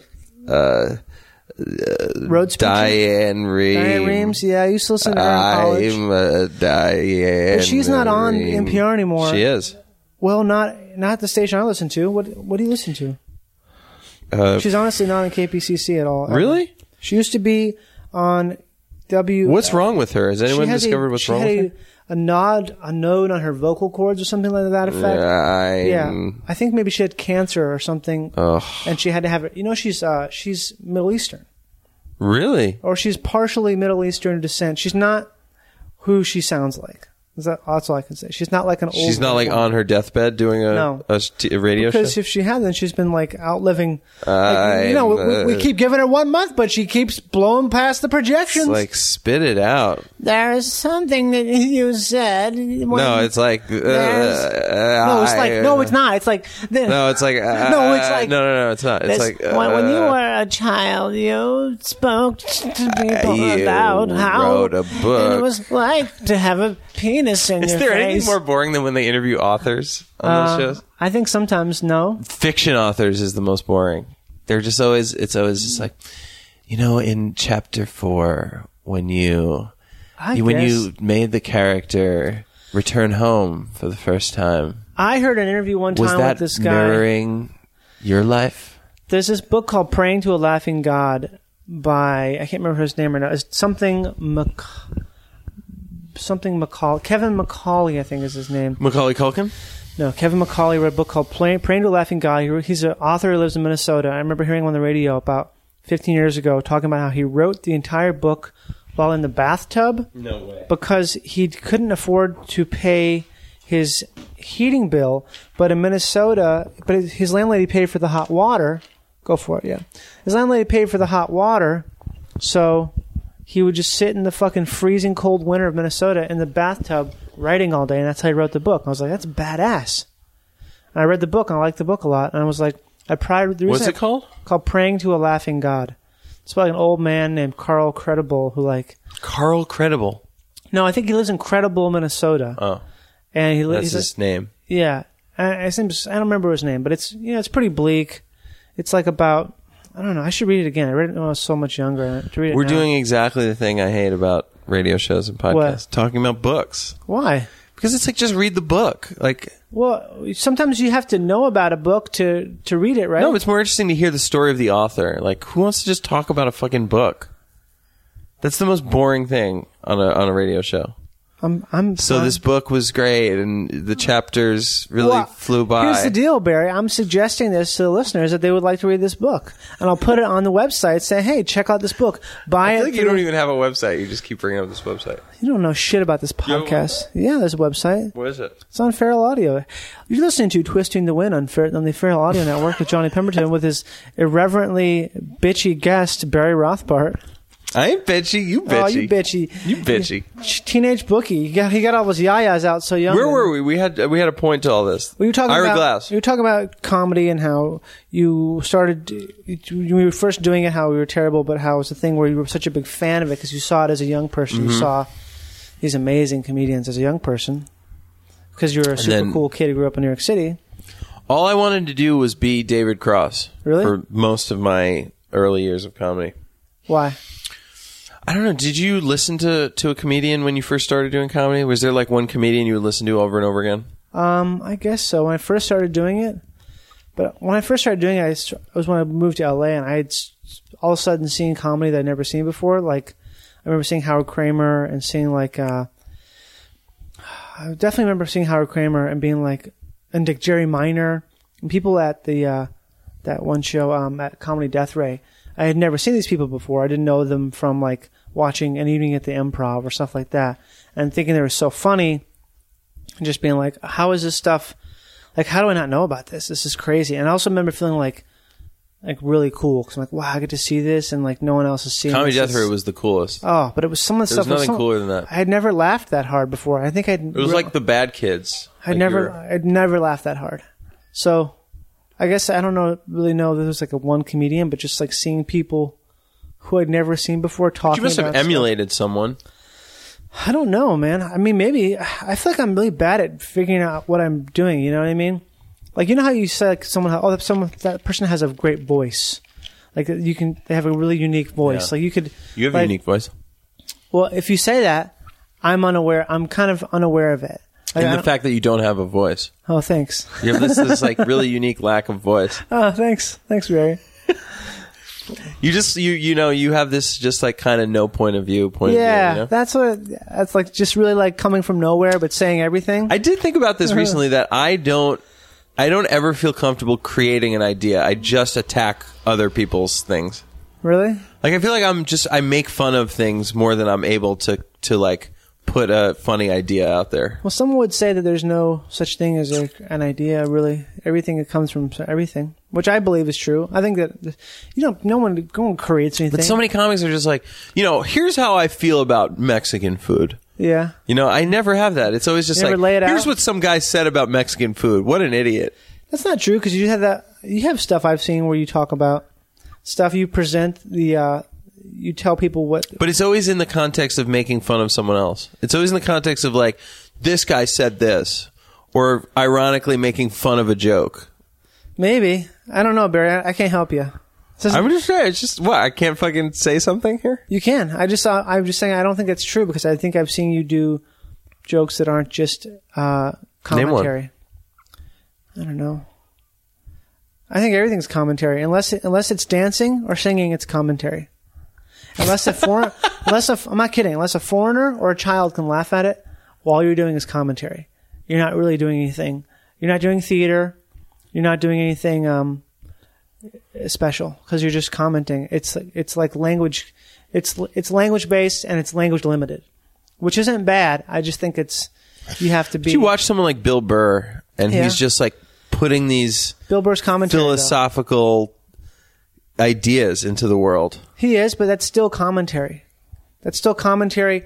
He's not dancing or singing. If you don't speak English, you might laugh at him because he's a character. He's a funny character. His unique way of speaking, right? But really, if you didn't speak English, you probably would have trouble laughing at him. But there's a point to what he says. He's super funny. He's putting something into the world. I'm tearing things down. I'm tearing walls down. He tears stuff down. That's all he does is tear stuff down too. What are you talking about? But he has a point to it. And you're like, and that's why relationships are shitty. Well, that's just a tag. If you want to do that, you could say like, oh, and that's why flying on this airline is not a good idea. I don't know. I don't think that something isn't made funny or important just because it has a message. But everything has a point to it. I think everything is either pointless or has always had a point. Like, people think about... I also don't find comedy like that funny. I don't find you don't think Bill Burr's funny? No, he's funny, but it's not like comedy I'm drawn to. Like, I don't enjoy sitting down and watching Bill Burr. Really? Oh, no. I think it's really funny. It's interesting. It's just not like... It doesn't make me laugh out loud. I need to see something way more ironic and... Way more ironic. Silly. Way more theatrical. Yeah. I agree. I think theatrics are the best thing, but very few people do anything theatrical because it's like so much energy and it's so much like you're putting yourself out there too much. Anyway, cool. Sorry, to get back to what I was saying, the Dave Attell was the comic I listened to all the time. Yeah, I used to love him, man. I listened to him all the time, and I started doing him without realizing it. Yeah. And someone came to me, and this was my first year, and they were like, "You're doing Dave Attell." And I was like, "No, I'm doing my jokes." Yeah. And they're like, "Well, no, you're doing like his thing." That's okay. That's and actually then I was like, great. "Oh, I can't just..." Because I would go to the shows listening to a Dave Attell album. Oh, really? I would write while listening to a Dave Attell album. Wow. And you can't do that. Well, that's not true at all. Okay, here's an example. Charlie Parker, probably the most famous alto saxophone player in jazz history. And most revolutionary player. He started off. I'm not sure exactly who. I can't remember from the story, but he basically totally emulated someone right out of the gate to learn how to play. But he did this thing where he only learned it. It's different in music. It's not. It's the same thing. I mean, it's not the same thing, but it's definitely there's definitely a transition, right? Because people do cover songs. No one does covered jokes. They should. They really should. They do cover songs, I guess, but still. Well, maybe that's you covering Dave Attell, maybe? I don't know. This is like a dumb conversation. I feel like it's too philosophical. Oh, sorry. What? Sorry that it's a dumb conversation. Is it on you? It's not on you. It's on me. I'm the host. Okay. I'm the one who let us get into these waters, these brackish waters. What do you think about the ocean, Barry? I think it's just a fucking pile of fish dicks. Pile of cock dicks? Pile of fucking fish fucking. A dick dack? I hate the ocean. I'm terrified of the ocean. Are you really? Terrified. Yeah, I don't go in the ocean. What else you told me you're terrified? You had a dog roller experience. Coasters. Hate roller coasters. Why terrified are you of roller coasters. Control. I was a big baby. I was afraid of everything as a kid. Because you like control because you came up as a bookie. Some bookies have control. Yeah. I can't break legs when I'm on a roller coaster. I can't fucking break my no-pay asshole. Fucking asshole. Say asshole in New York style. Asshole. You're wearing a fucking New York Giants hat? Giants. God. I got it for free. Why? From one of your clients? One of my clients.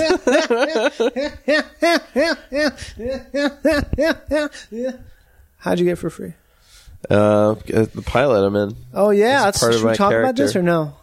Sure. What do you want to talk about? Let's break your NDA right now. Non-disclosure agreement. Is there a non-disclosure agreement? I don't know. You probably signed something. You signed away your life, right? I did. You do sign away your life and you work for a network. They own you.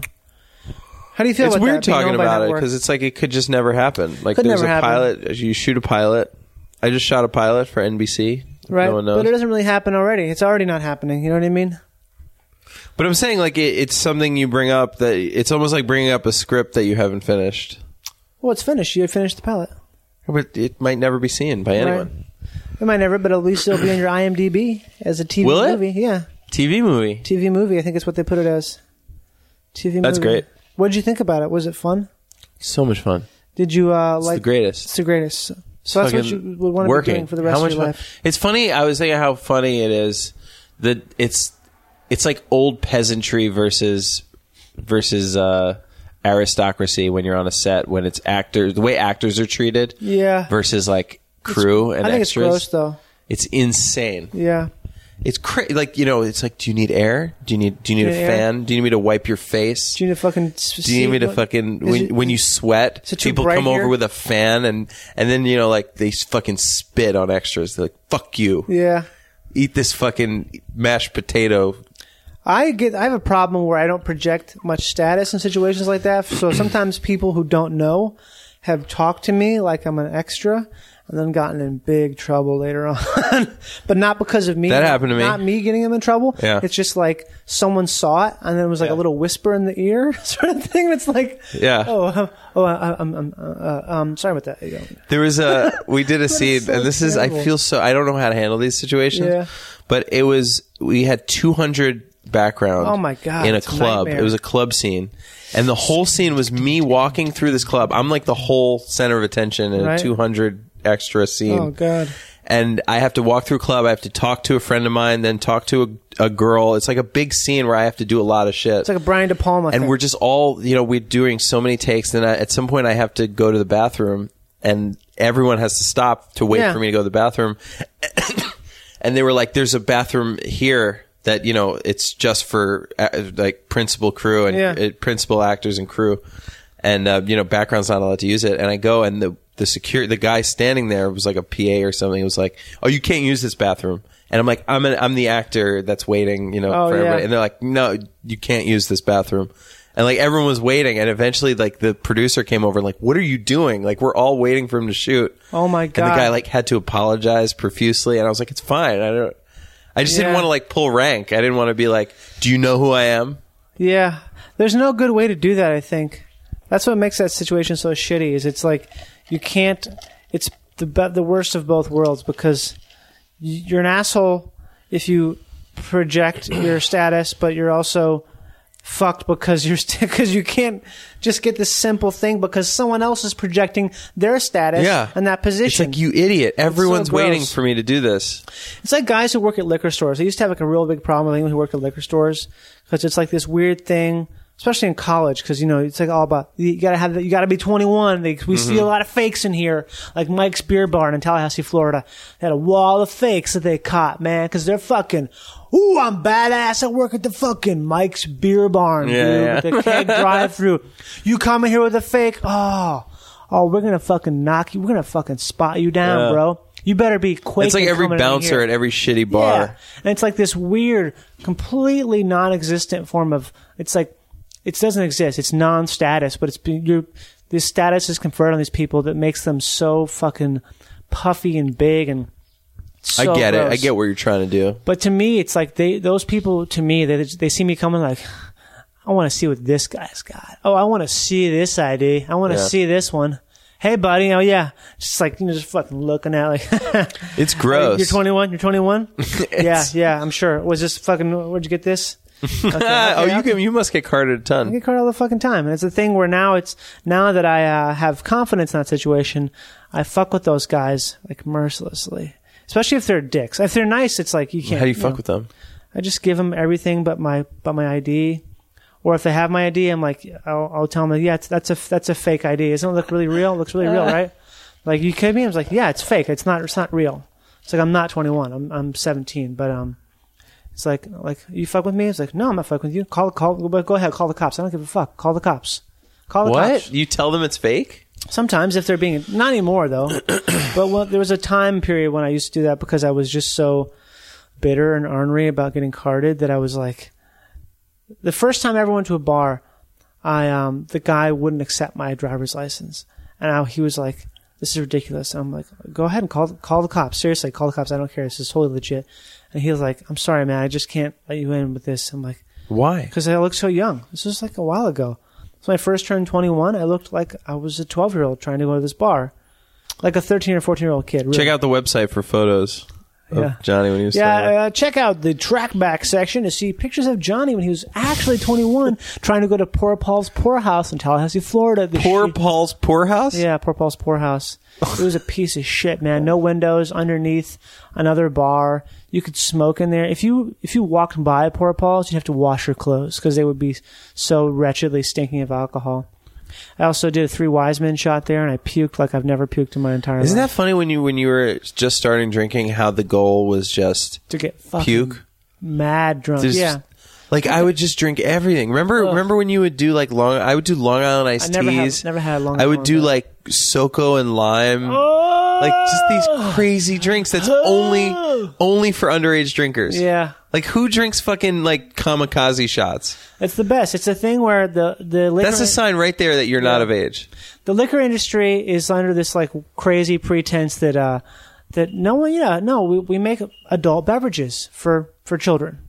We make adult beverages for children. Yeah. Like anything that's fruity. It is for girls in high Jaeger? school. Yeah. Who does Jaeger? I mean, yeah, some people do Jaeger, I guess. Still? It's either alcohol. Goldschlager was the thing where I was like, no one does Goldschlager. Check it out. We made this drink especially for children. Adults. Adults. 21.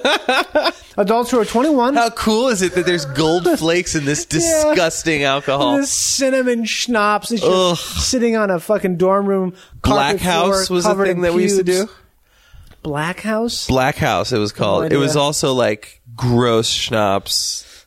Gross schnapps. Yeah. At some point, you just go, why would I do this? I could just drink whiskey or or now you can drink craft beer. Or not even drink.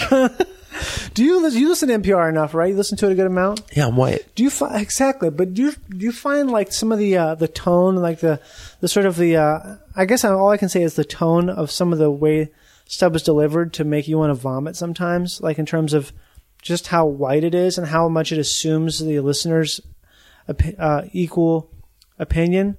What? Like sometimes I'll be listening to NPR and it's like they'll talk about, there's like one of two things. Anytime they talk about music, like a blend, like these people from Tonga have blended American hip hop with indigenous music, and it sounds like this, and it sounds like the worst thing you've ever heard. But they're like lapping it up on the show, and they're just. I heard some white dude talking with some like 17-year-old about dubstep. Like, so teach me about the drop. I'm like, what the fuck? You're a fucking journalist, but you're like dabbling in this kind of crap. It's like so. It just makes everything seem like it's pandering. On the forefront of culture. Like it's like not. This is the new wave. But it's the opposite. It's a bunch of fucking. That's what I'm talking about with the books. Like they assume you've read this book. I don't know. I love how you won't agree with me with this book thing. They're always just like they talk about it like. You know, with Bethany's character development in the first few chapters. Oh yeah, because you haven't read the book, right? Yeah. Yeah. When Sandra discovered that she was a lesbian, I was so moved. Now walk us. I've heard them say several times, either Terry Gross or Diane Rehm or whoever fucking interviews authors, that they'd be like, "I was moved to tears when I read this excerpt. It was told when Celeste discovered." That her vagina tumor was a tumor. Her vagina was a tumor. I was moved to tears. And then the author always goes, I was just so inspired when I wrote that. Well, my sister... It's like, shut the fuck up. Just fucking read the book or don't read the book. My sister, who is passed away, she was a big fan of Your animals. sister? No, I'm just talking like as an author. Oh. I was like, dude, man, we're having fun. That's what I call good acting. Yeah, and then I just don't like anyone talking about their work. Like, don't, like, it would be like if I asked you about, like, where did you come up with that joke? And tell me about how that joke works. It is kind of gross. It's cool to hear, like, this is how I became a writer. And, like, this is like, but just, who gives a shit about what fucking chapter Celeste finds her pussy tumor, Do you ever find yourself listening to NPR, almost like you listen to it because, like, you hate it, but you still listen to it? You know what I mean? Like you can't stand 90% of what you hear, but you still listen to it. I do that with Mexican radio. Really? Yeah. I think that's different because that's fun though. I don't get it. Yeah, and I speak very remedial Spanish. You do? Speak. Parlay. Hola. ¿Dónde cuesta Cambro? ¿Dónde cuesta Cambria? I don't speak any Spanish at all. So I listen to Mexican radio, but I really enjoy their enthusiasm with everything. We don't have big. that in this country. No, I think white people. We've talked about this when we went to Montreal, how entertainment everywhere but the United States is like a bee chasing a tortoise, chasing with maracas and people and flashing lights. It's got to have and a juggler. It's like have everything steaks is and theater and colors. Everything is gigantically huge and dramas are really, really intense dramas. Right. Yeah, we're like this subtle country. Yeah, watch TV in Canada for like French TV. It's insanity.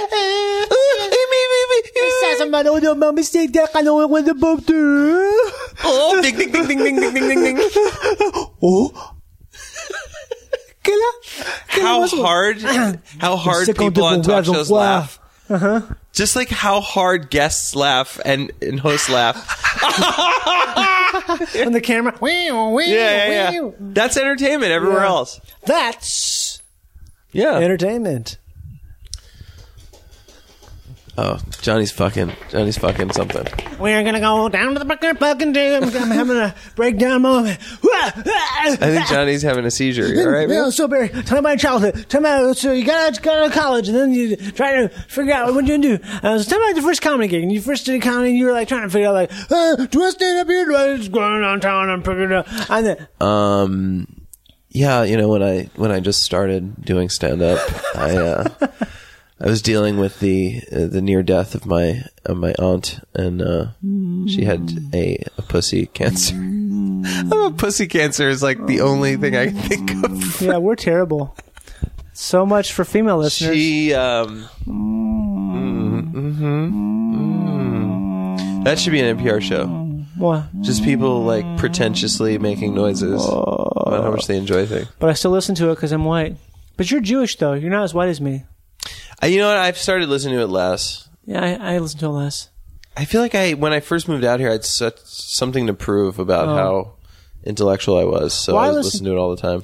I listen to it because I grew up listening to it because it's all my dad listened to, so I feel like the one thing my dad and I have in common... Listen to like Lake Wobegon, like the whole Garrison Keillor thing? More just like news. My dad was like a serial news watcher, and I when I was a kid, I memorized the names of pretty much every CNN reporter because it was like, you know how a lot of kids' dads are into sports? Or men in general into sports, right? So you grow up with your dad talking about sports. My dad wasn't into sports; he was into watching the news when he came home, and so I decided I would get into the news. I would draw like cartoon books of the McNeil Lehrer NewsHour. I'm not kidding. I drew fucking cartoons of Jim Lehrer and what's his name, Robert McNeil. Yeah, because he used to watch the McNeil Lehrer NewsHour every night. He'd come home, he'd have fucking. Did you understand it? I don't think did you have opinions? No, I just understood. I was a Republican when I was a kid. You were a Republican? Yeah. I had no idea about politics. I used to read Rush Limbaugh's books. Me too. You know what? My mom was a Republican, and my dad just didn't give a shit about politics. Oh, my parents were so not all Republican. I would hear would be just like, Clinton's the worst. And I'd be like, yeah, Clinton's the worst. Right. I was just puppeting, just like parroting stuff. Yeah. The thing is I realized later... That's what everyone does. I don't want no fucking ice cream out! Get out of here! Stop with the freaking bells, buddy! I realized that the reason I think I was into that Republican stuff is that it's a very easy viewpoint to take. I love talking about politics with the fucking ice cream truck sound in the background. That would be great to just loop that in the background, just have it blasting. It's easy. It's easy to be like you're a Republican because it's all outlined. Especially that point in time, it was the sides were very clear cut. There wasn't like, that was before, what do you call them? The Christian right, before like that type of stuff took over. Reagan was Christian right. That's when it started. It did, but there wasn't like this division. Now the Republican Party has got like your Tea Party conservatives, you've got your Christian right, you have some of your old school Republicans. Yeah. But there was I remember mistrust of government was way cool when I was younger. Yeah. But there was being like the government's going to take over everything. Really? And yeah. I just remember, all I know. I remember being like, fucking government sucks. I remember all of the political issues that I knew about were all socially political, like being against abortion and stuff like that. I didn't know anything about that. Well, I just knew it from reading Rush Limbaugh's books. I was so oblivious to any of that shit. Yeah, I don't know why. Then when I went to college, I was like, I'm going to know everything about the news. I'm going to read the New York Times. I thought the same thing. I tried every to do that. day. Did you do it? Yeah, I did it. Oh, man. I fucking tried it. But then you get to a point where like just knowing the details of the news doesn't make you smart. No. It just makes you like it's like someone said this to me once. They were like, it's like you're following you know all the characters in a terrible TV show that never ends. Well, who's that? Like Dana Gould? That sounds like something Dana Gould said. Someone said that to me. I don't remember who, but it's like you just know all the characters in this shitty TV show because it does never end. I've really like stopped being interested in politics like the last 6 months or so because I feel me like too. It never really ends.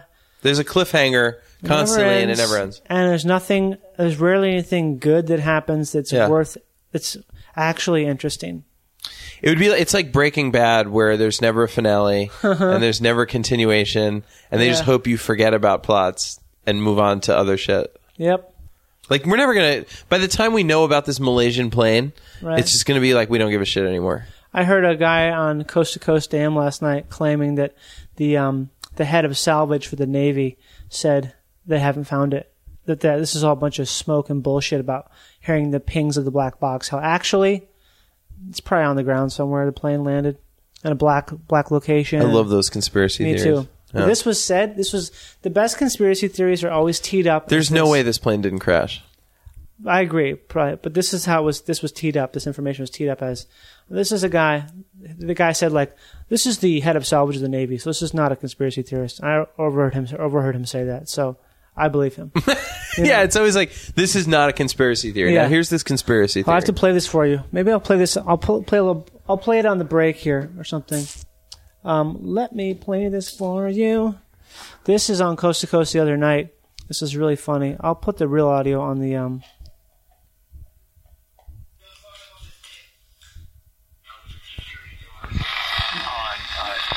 construction sites listening in my car with Art Bell. So I'm a long-time listener, but basically... Thank you. This is not going to work, audio-wise. Back in August area of 2013, and this is going to be a shock, okay? But everybody on Earth was ingrained with a microcosmic chip in the back of their brain, except for me and my family. And the way you can tell that is if you look at me straight in the face, you're going to see in my eyes that I look different. So he just said... What was he saying? He said back in March in 2013, everybody on Earth was ingrained with a microcosmic chip in the back of their brain except for him and his family. And you can tell this because you look... Not me.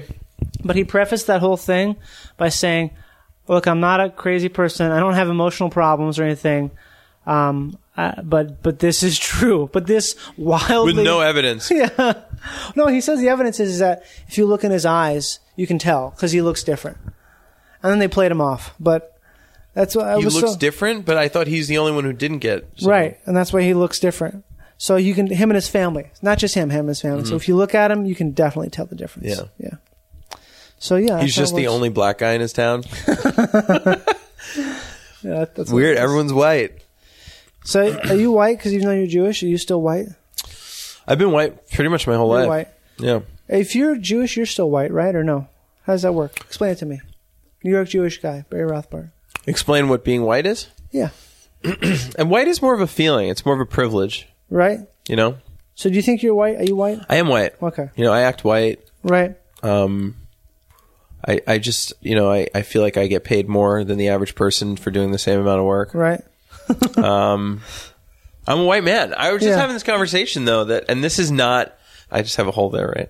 No, I think it's just sort of worn, but I have a hole in my talking about Barry's jeans. pants. I was talking about this with my girlfriend that I have no, and this is going to sound kind of racist, kind of sexist, but I kind of mean it in just like a factual way. Right. I have no like larger societal reason to blame failure on. Okay. As a white male. Right. You know, like there's nothing I could blame. Like no one's ever tried to keep me down. I've never not gotten the benefit of the doubt in anything. I'm a white man. What about like you know if you could any struggle that I might have had is totally self-inflicted. You think so? Yeah. Right? I mean, no, that's what it's assumed as, right? I mean, I don't know. I go back. I think about that stuff a lot because I also think that to some extent there's problems that are universal problems. Like everyone would have to deal with death of a family member. Like that's like everyone has to deal with that if you have a family. Like that's not like a thing that is unique to a race or a class. I'm talking about more like my girlfriend was reading a book by Susie Orman about how she's a financial person, like but make money for your the family. idea of the book was that as a woman you were never taught to be good with money. That's why you're not good with money. Okay. You know, because of societal reasons, you were never entrusted with money. The man always took care of the money. You always learned from, your mom who never had money things. Right. So that's why you're not good with money. And I kind of made the argument of just like, no one's good with money. Like people are just not good with money in general. Because money's not real. Because money's not real, man. It's not real. No, but like I would never, if I was not good with money, there's no book out there that I could read that's like, as a white male, you were taught to not be good with money. Yeah.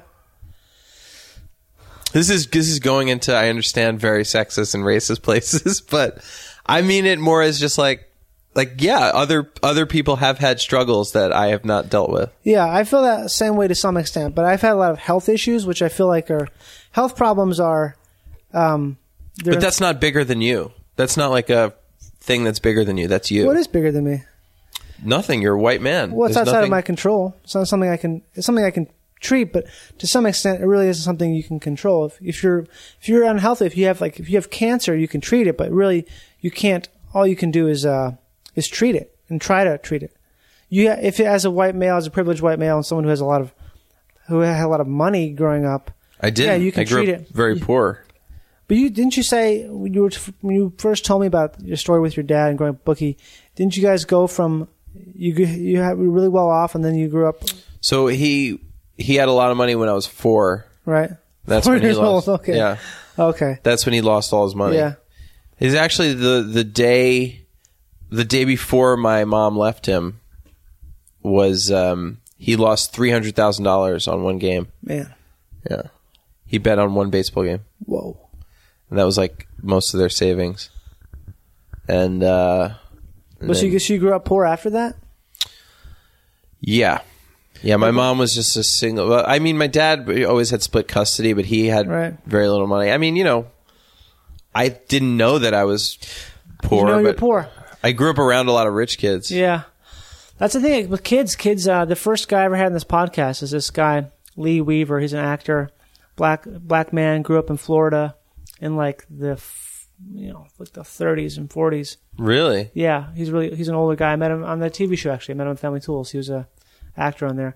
But he told me how when he grew up in like the Central Florida as a kid, he didn't know they were poor. They were like really poor, like poor, had nothing. But he thought they were rich because mangoes are growing on the trees. There's like donkeys and chickens running around. It's like Florida used to be kind of wild to some extent. Yeah, it was kind of like a wild. No, I watched developed. Boardwalk Empire. Yeah, so he was like, yeah, I thought we were rich because you have no perspective for it being anything else. Yeah, it's only when you get older you start to like take on these weird sort of status things where you gauge things, you become aware of being good or bad or rich or poor, and it's like it just fucking ruins everything because you're putting something on. But even just the fact it's hard for me to say I'm poor because I can't blame a societal reason.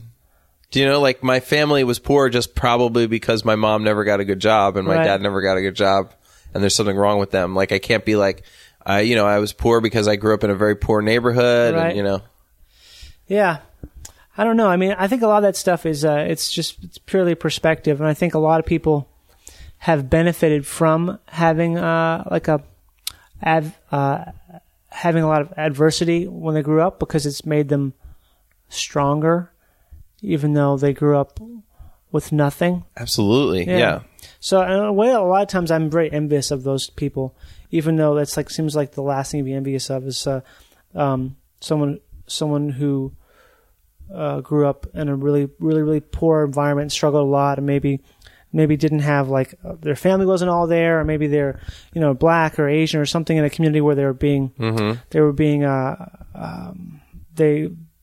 felt felt racism on a daily basis. Like on top of that, I was fat and ugly and got made fun of a lot as a kid. You did? Yeah. You think that made you a better bookie? I was like, there was nothing to give me any self-esteem as a kid. Yeah. Kids with self-esteem. It's so weird to think you look back on that now and I think about the kids who I think probably did have a lot of self-esteem. I'm like, Keith, yeah. So is that kid Keith. But I don't know if Keith and Kevin. Really, how's Keith doing now? Probably terrible. He was the first kid to have a car. He was the first kid to go on a date. This is a real guy, isn't it? Yeah. Keith. What's his last name? No, I can't say it. You can say it. Jackson? Keith Pollock. Keith Pollock. Kevin Pollock's son. Kevin Pollock's son. And there was Max...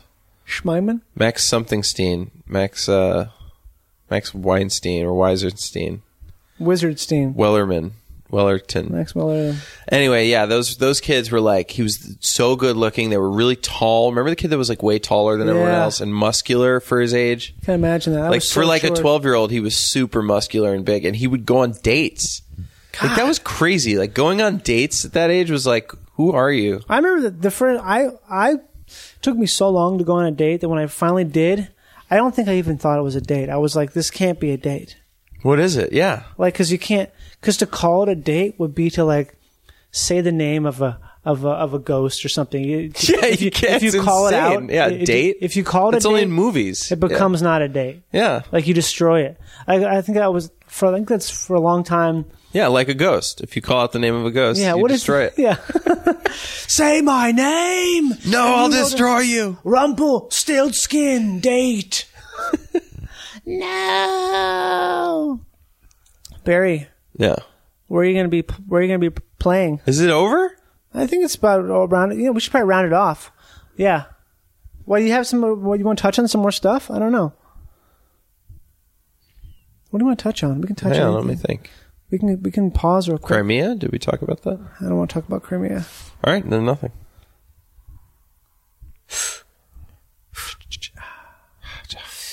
Yeah. Barry, where can people see you perform live? I will be I'm going to be in Vegas all this week. When is this going to be out? It'll probably come out early next week. Like Monday or something? Yeah. I'm in Vegas all fucking week. Where? Tropicana? Yeah. That's like a mark of honor, you know that? It's like a badge of honor. It is. It's 14 shows over 7 nights. That Al Madrigal told me that he and Jon Stewart really bonded over some gigs that they've both done of like what you're talking about, you're about to do. Yeah. That's the only gigs I do are these badge of honor gigs. Yeah. That's all I have now. It's better than none. I do gigs where people are like, when I tell other comics, they're like have like specific terrible memories from them. Oh man! Like that's how I'm able to like close off with some. I do a memories. few great ones. Like I do a few great clubs, but I think the vast majority of clubs I do are like, oh man, you did that place? That's nuts. Vast majority. You're of clubs paying your dues. Are bad. Yeah. But what? Tell me one specific story you heard that was like, oh god, I have to step into this. Oh my god! I just did this place, the Brokerage Comedy Club in Long Island. It's the worst. I'm not afraid to say it. The Brokerage Comedy Club in Long Island, New York, is the worst comedy club. No one should ever do it. It's fucking terrible. The management is terrible. Everyone involved is terrible. Here's what happened. The night before, so this is a thing. I don't know if everyone knows about comedy that listens to your thing, but there's something called a guest spot. Right. Where you invite a friend of yours or someone you know, hey, I'm headlining. Can my friend do 5 minutes? He's in town. Mm-hmm. Guest spots are like such a normal thing. Yeah, very normal. Very normal. They're good too. I do it all the time. If there's someone in town I know, hey, come in and do a set. Right. I emailed a friend of mine this is outside of New York, so I was like, a friend of mine wants to come and do 5 minutes on one of the shows. Not even 7, not even 10. 5 minutes. Uh-huh. He will get himself there. He will do 5 minutes and he will leave. Uh-huh. Never a problem. This is like asking for water at a comedy club. This is like, I email the booker. I get an email back and he goes, absolutely not. Absolutely not. Absolutely not. And I get back to him. I was like, geez, sorry. I was just asking. I got a little like, why would you say that? Yeah. I get a call from my agent 5 minutes later. He goes, the weekend is canceled. He goes, the guy freaked out, started yelling at me. Who the fuck does he think he is? Like, this guy's like a Goomba, like mafia guy. He goes, who the fuck does he think he is? Right? And I'm like, what? I flew here. I paid money to fly here. I was already in New York. Oh, man. I was like, there's no way he's got to pay me. And they're like, no, he wants to not pay you. He's like, he doesn't give a shit. A contract. No, there's no contract. I thought there was a contract. Yeah. I mean, maybe there is, but he was going to break it. I don't know what he was. So my agent was like, we could just talk him down now and figure out. So he had to talk the guy down into letting me do the weekend. Oh, that's the worst. And I come there and, it's terrible. The club is terrible. It's just like a terrible club. It's like all older roach people. It's all older. Like it's all your dad's friends in one place. It's all like, it's all these weird older people that don't get comedy and like want Andrew Dice Clay. They want like really aggressive, crass humor, and they heckle like crazy, and the security guards don't do anything about it. It's just the fucking worst place. And this one guy, I was doing my second show, and it's like they're just going like epically terrible, just fucking epically bad. You know, bad to the point where you're just like rethinking. You're just checking. Like I'm like, I just have to learn a trade. Like I can't do this. I have to just go to trade school or something. You have to learn how to be a lathe operator. Yeah, I can't do this anymore. Yeah. And at some point, this guy, this is the strangest thing. This older guy, and I've been telling this on stage now because it's so ridiculous that this older guy just goes, "You suck!" Like he just like yells, "You suck." And I've heard that before. Like people do that sometimes, like when you're not doing well. Because the guy before me crushed, like the feature, doing like the hackiest, you know. And it's always funny when features are like have this like swagger because they did better than the headliner. But it's like you had no pressure. Yeah. Like you had only up to go. You know, you could only make the audience think that they just discovered the next star. Uh-huh. So the guy's killing. So at some way he's like, bring back the last act. You suck. So I was like, all right. I didn't even want to engage him. And then he does it again. And I swear to God, I go, so what do what do you do? Like I did like the minimum you could do for like a comeback on stage. I go, what do you do? He's like, I own a bowling alley. Like he said it like that, like really like indignant. Right. And then I remember I went, yeah, clearly. And I don't know what that means, but it kind of made sense. I think if I was there, I would have been like, you got him, Barry. Yeah, no one else. Clearly. And everyone went, oh. Really? Like they made it like I really got him. And he got so mad. And he stands up and starts approaching the stage and he yells, I'm going to jerk you off. That's what he yelled. Then what happened? He goes, I'm going to jerk you off. And then his wife grabs his arm. He starts walking towards the stage. He goes, I'm going to jerk you off. And everyone's like, what just happened? What? Because now there's like silence. No one understands why he said that. Even the security guard is like, I don't know what to. I think he meant you're going to kick the shit out of him. Yeah, I don't know what he meant by that. Yeah, you're going to. And then his wife grabs him and goes, honey, don't. And he sits down. So he's jerked off people in the past. That's what I'm thinking. Yeah. Do you think if he had jerked you off, like that's how he defeats people? Is like he like gets in arguments, jerks them off, and then they come and they're like too tired. Would you have come? You think? Probably. Oh my God. And then afterwards, he still was like, he came up and he was like, look, man, I was just, I was just trying to help you out. You were struggling. Wow, people like that's what hecklers always do. And then he goes, but that feature was just so much better than you. Oh, no, thank you. Yeah, thank you, thank you. Oh, I don't know what people think is going to happen when they come up and insult you to your face. Dana Gould, I just saw him the other night for the first time in a while. He was so funny, but he's also like was just being like he was telling some story told some joke about like raping a bunch of clowns, right? Funny joke. But he's talking about how whenever he tells that joke, someone comes up to him and tells him like, "You shouldn't tell that joke because my friend was raped and it's insensitive." And he just goes in this long thing that I won't be able to duplicate because he's hilarious and really funny. And you're not, yeah. And I'm not. I can't do what he does. But just about basically like, Who cares? Shut the fuck up. Yeah. I don't care at all. Everything is like, stop being offended. I don't care if you've been raped. It doesn't matter. Stop it. Who gives I think a fuck? I'm of the theory that there is no such thing as being truly offended by something like that. I think it's strictly just an attention grab. It is. It's a thing where you want to I would be offended. The way I'm offended is if in a personal interaction, somebody says something directly to me that makes fun of me. That's different. But there's nothing that should ever... You could feel left out of a joke. Yeah. You could feel excluded from a joke. Yeah. But being offended, I just don't know. I can't... Like, there's people who think like, oh, you shouldn't tell cancer jokes at this cancer thing. It's like... No, you should tell only cancer jokes with this cancer thing because that's what they want to hear. That's what they want to hear. Those are the people who are least offended by jokes about cancer are people who are dying of cancer. Yeah. If you have lost a fucking leg because of whatever cancer treatment you have, you're going to laugh the hardest at anything making fun of cancer because it's like, you get it. But people always think it's the opposite. Like, ooh, don't say they might be hurty by that little thing. I did a joke at the fucking Gilda's Laugh Fest. That's what I was thinking about. But that was like... Yeah, about my mom having cancer? Yeah, that was the best place to do it. I just lied about my mom having cancer. Where are you going to be, Johnny? I will be in Portland with Al Madrigal at Helium. I think it's... let me look at the fucking date thing here. Hold on a second. Let me look at the calendar. I think it's a month from now. It's May 15th, 16th, and 17th. With Al Madrigal at Helium, and I'm going to be in Papa and Harriet's with Neil Hamburger on the Friday. Can I go over some more May dates? 9th. Yeah, seriously, put them out there. All right, I'm also going to be at the Laughs Club in Seattle, Kirkland, Washington, which is right outside of Seattle, from May 1st to the 3rd.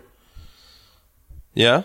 Yeah, keep it going. That? Yeah, I like it. And then I'm going to be at the Atlanta Laughing Skull. Ooh, that's a great place. From the May 8th to the May 10th. I've never been there before, but everyone likes Great. it. I actually might be recording my album. Duncan likes it a lot. He goes there. I want to go there. Tell him to have me. I'll go down there. Can I just run an album title by you? Oh, yeah, sure. I'm thinking between Album of the Year and Streets of Fire.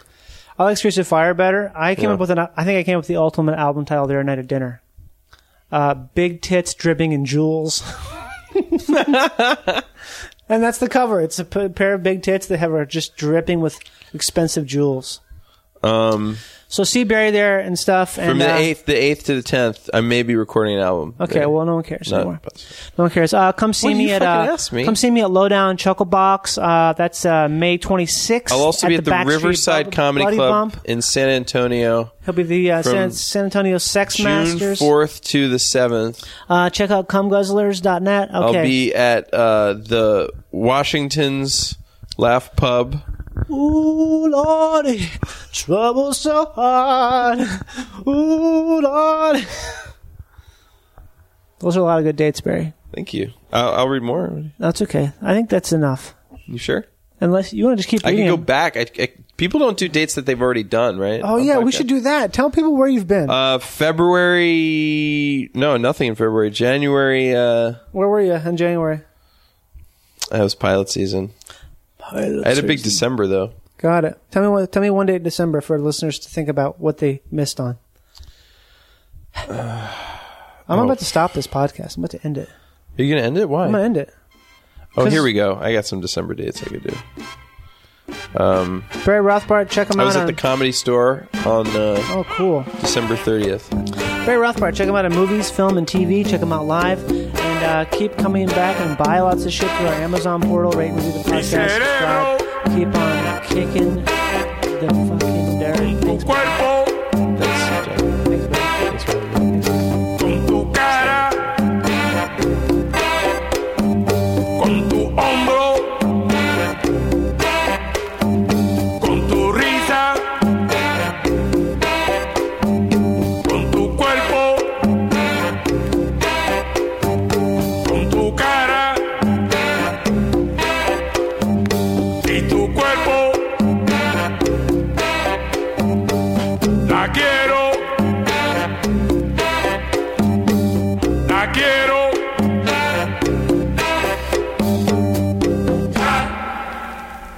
La quiere. Oh.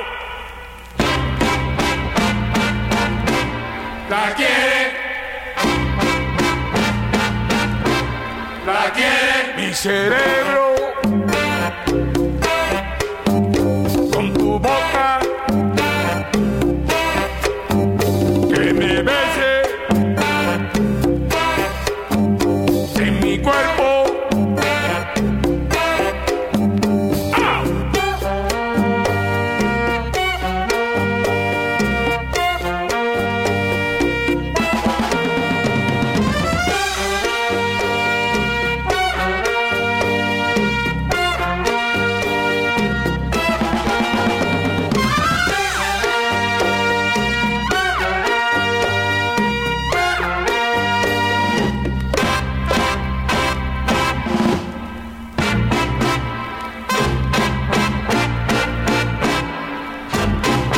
Cerebro con el juju, con el jaja,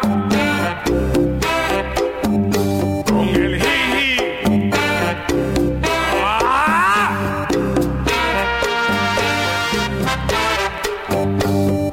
Su cerebro, tu cuerpo, tu cuerpo, tu boca, tu boca, tu cuerpo.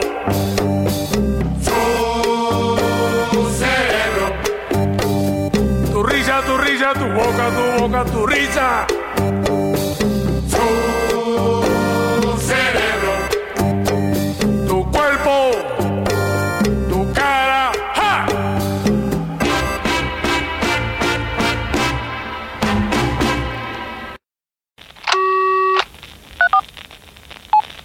I can't believe how cold it is. It's so cold. Are you fucking serious? Don't you fucking turn your phone and look at me now?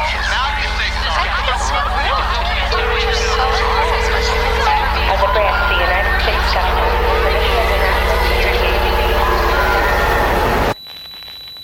As a branch of the United States government, it is the mission of the National Security Agency to assess and flag citizens of the country who may present a threat to its security. The NSA has clearance to wiretap by any means necessary. Tapped. Incidental recordings of private conversations from the files of the NSA. Now on feralaudio.com.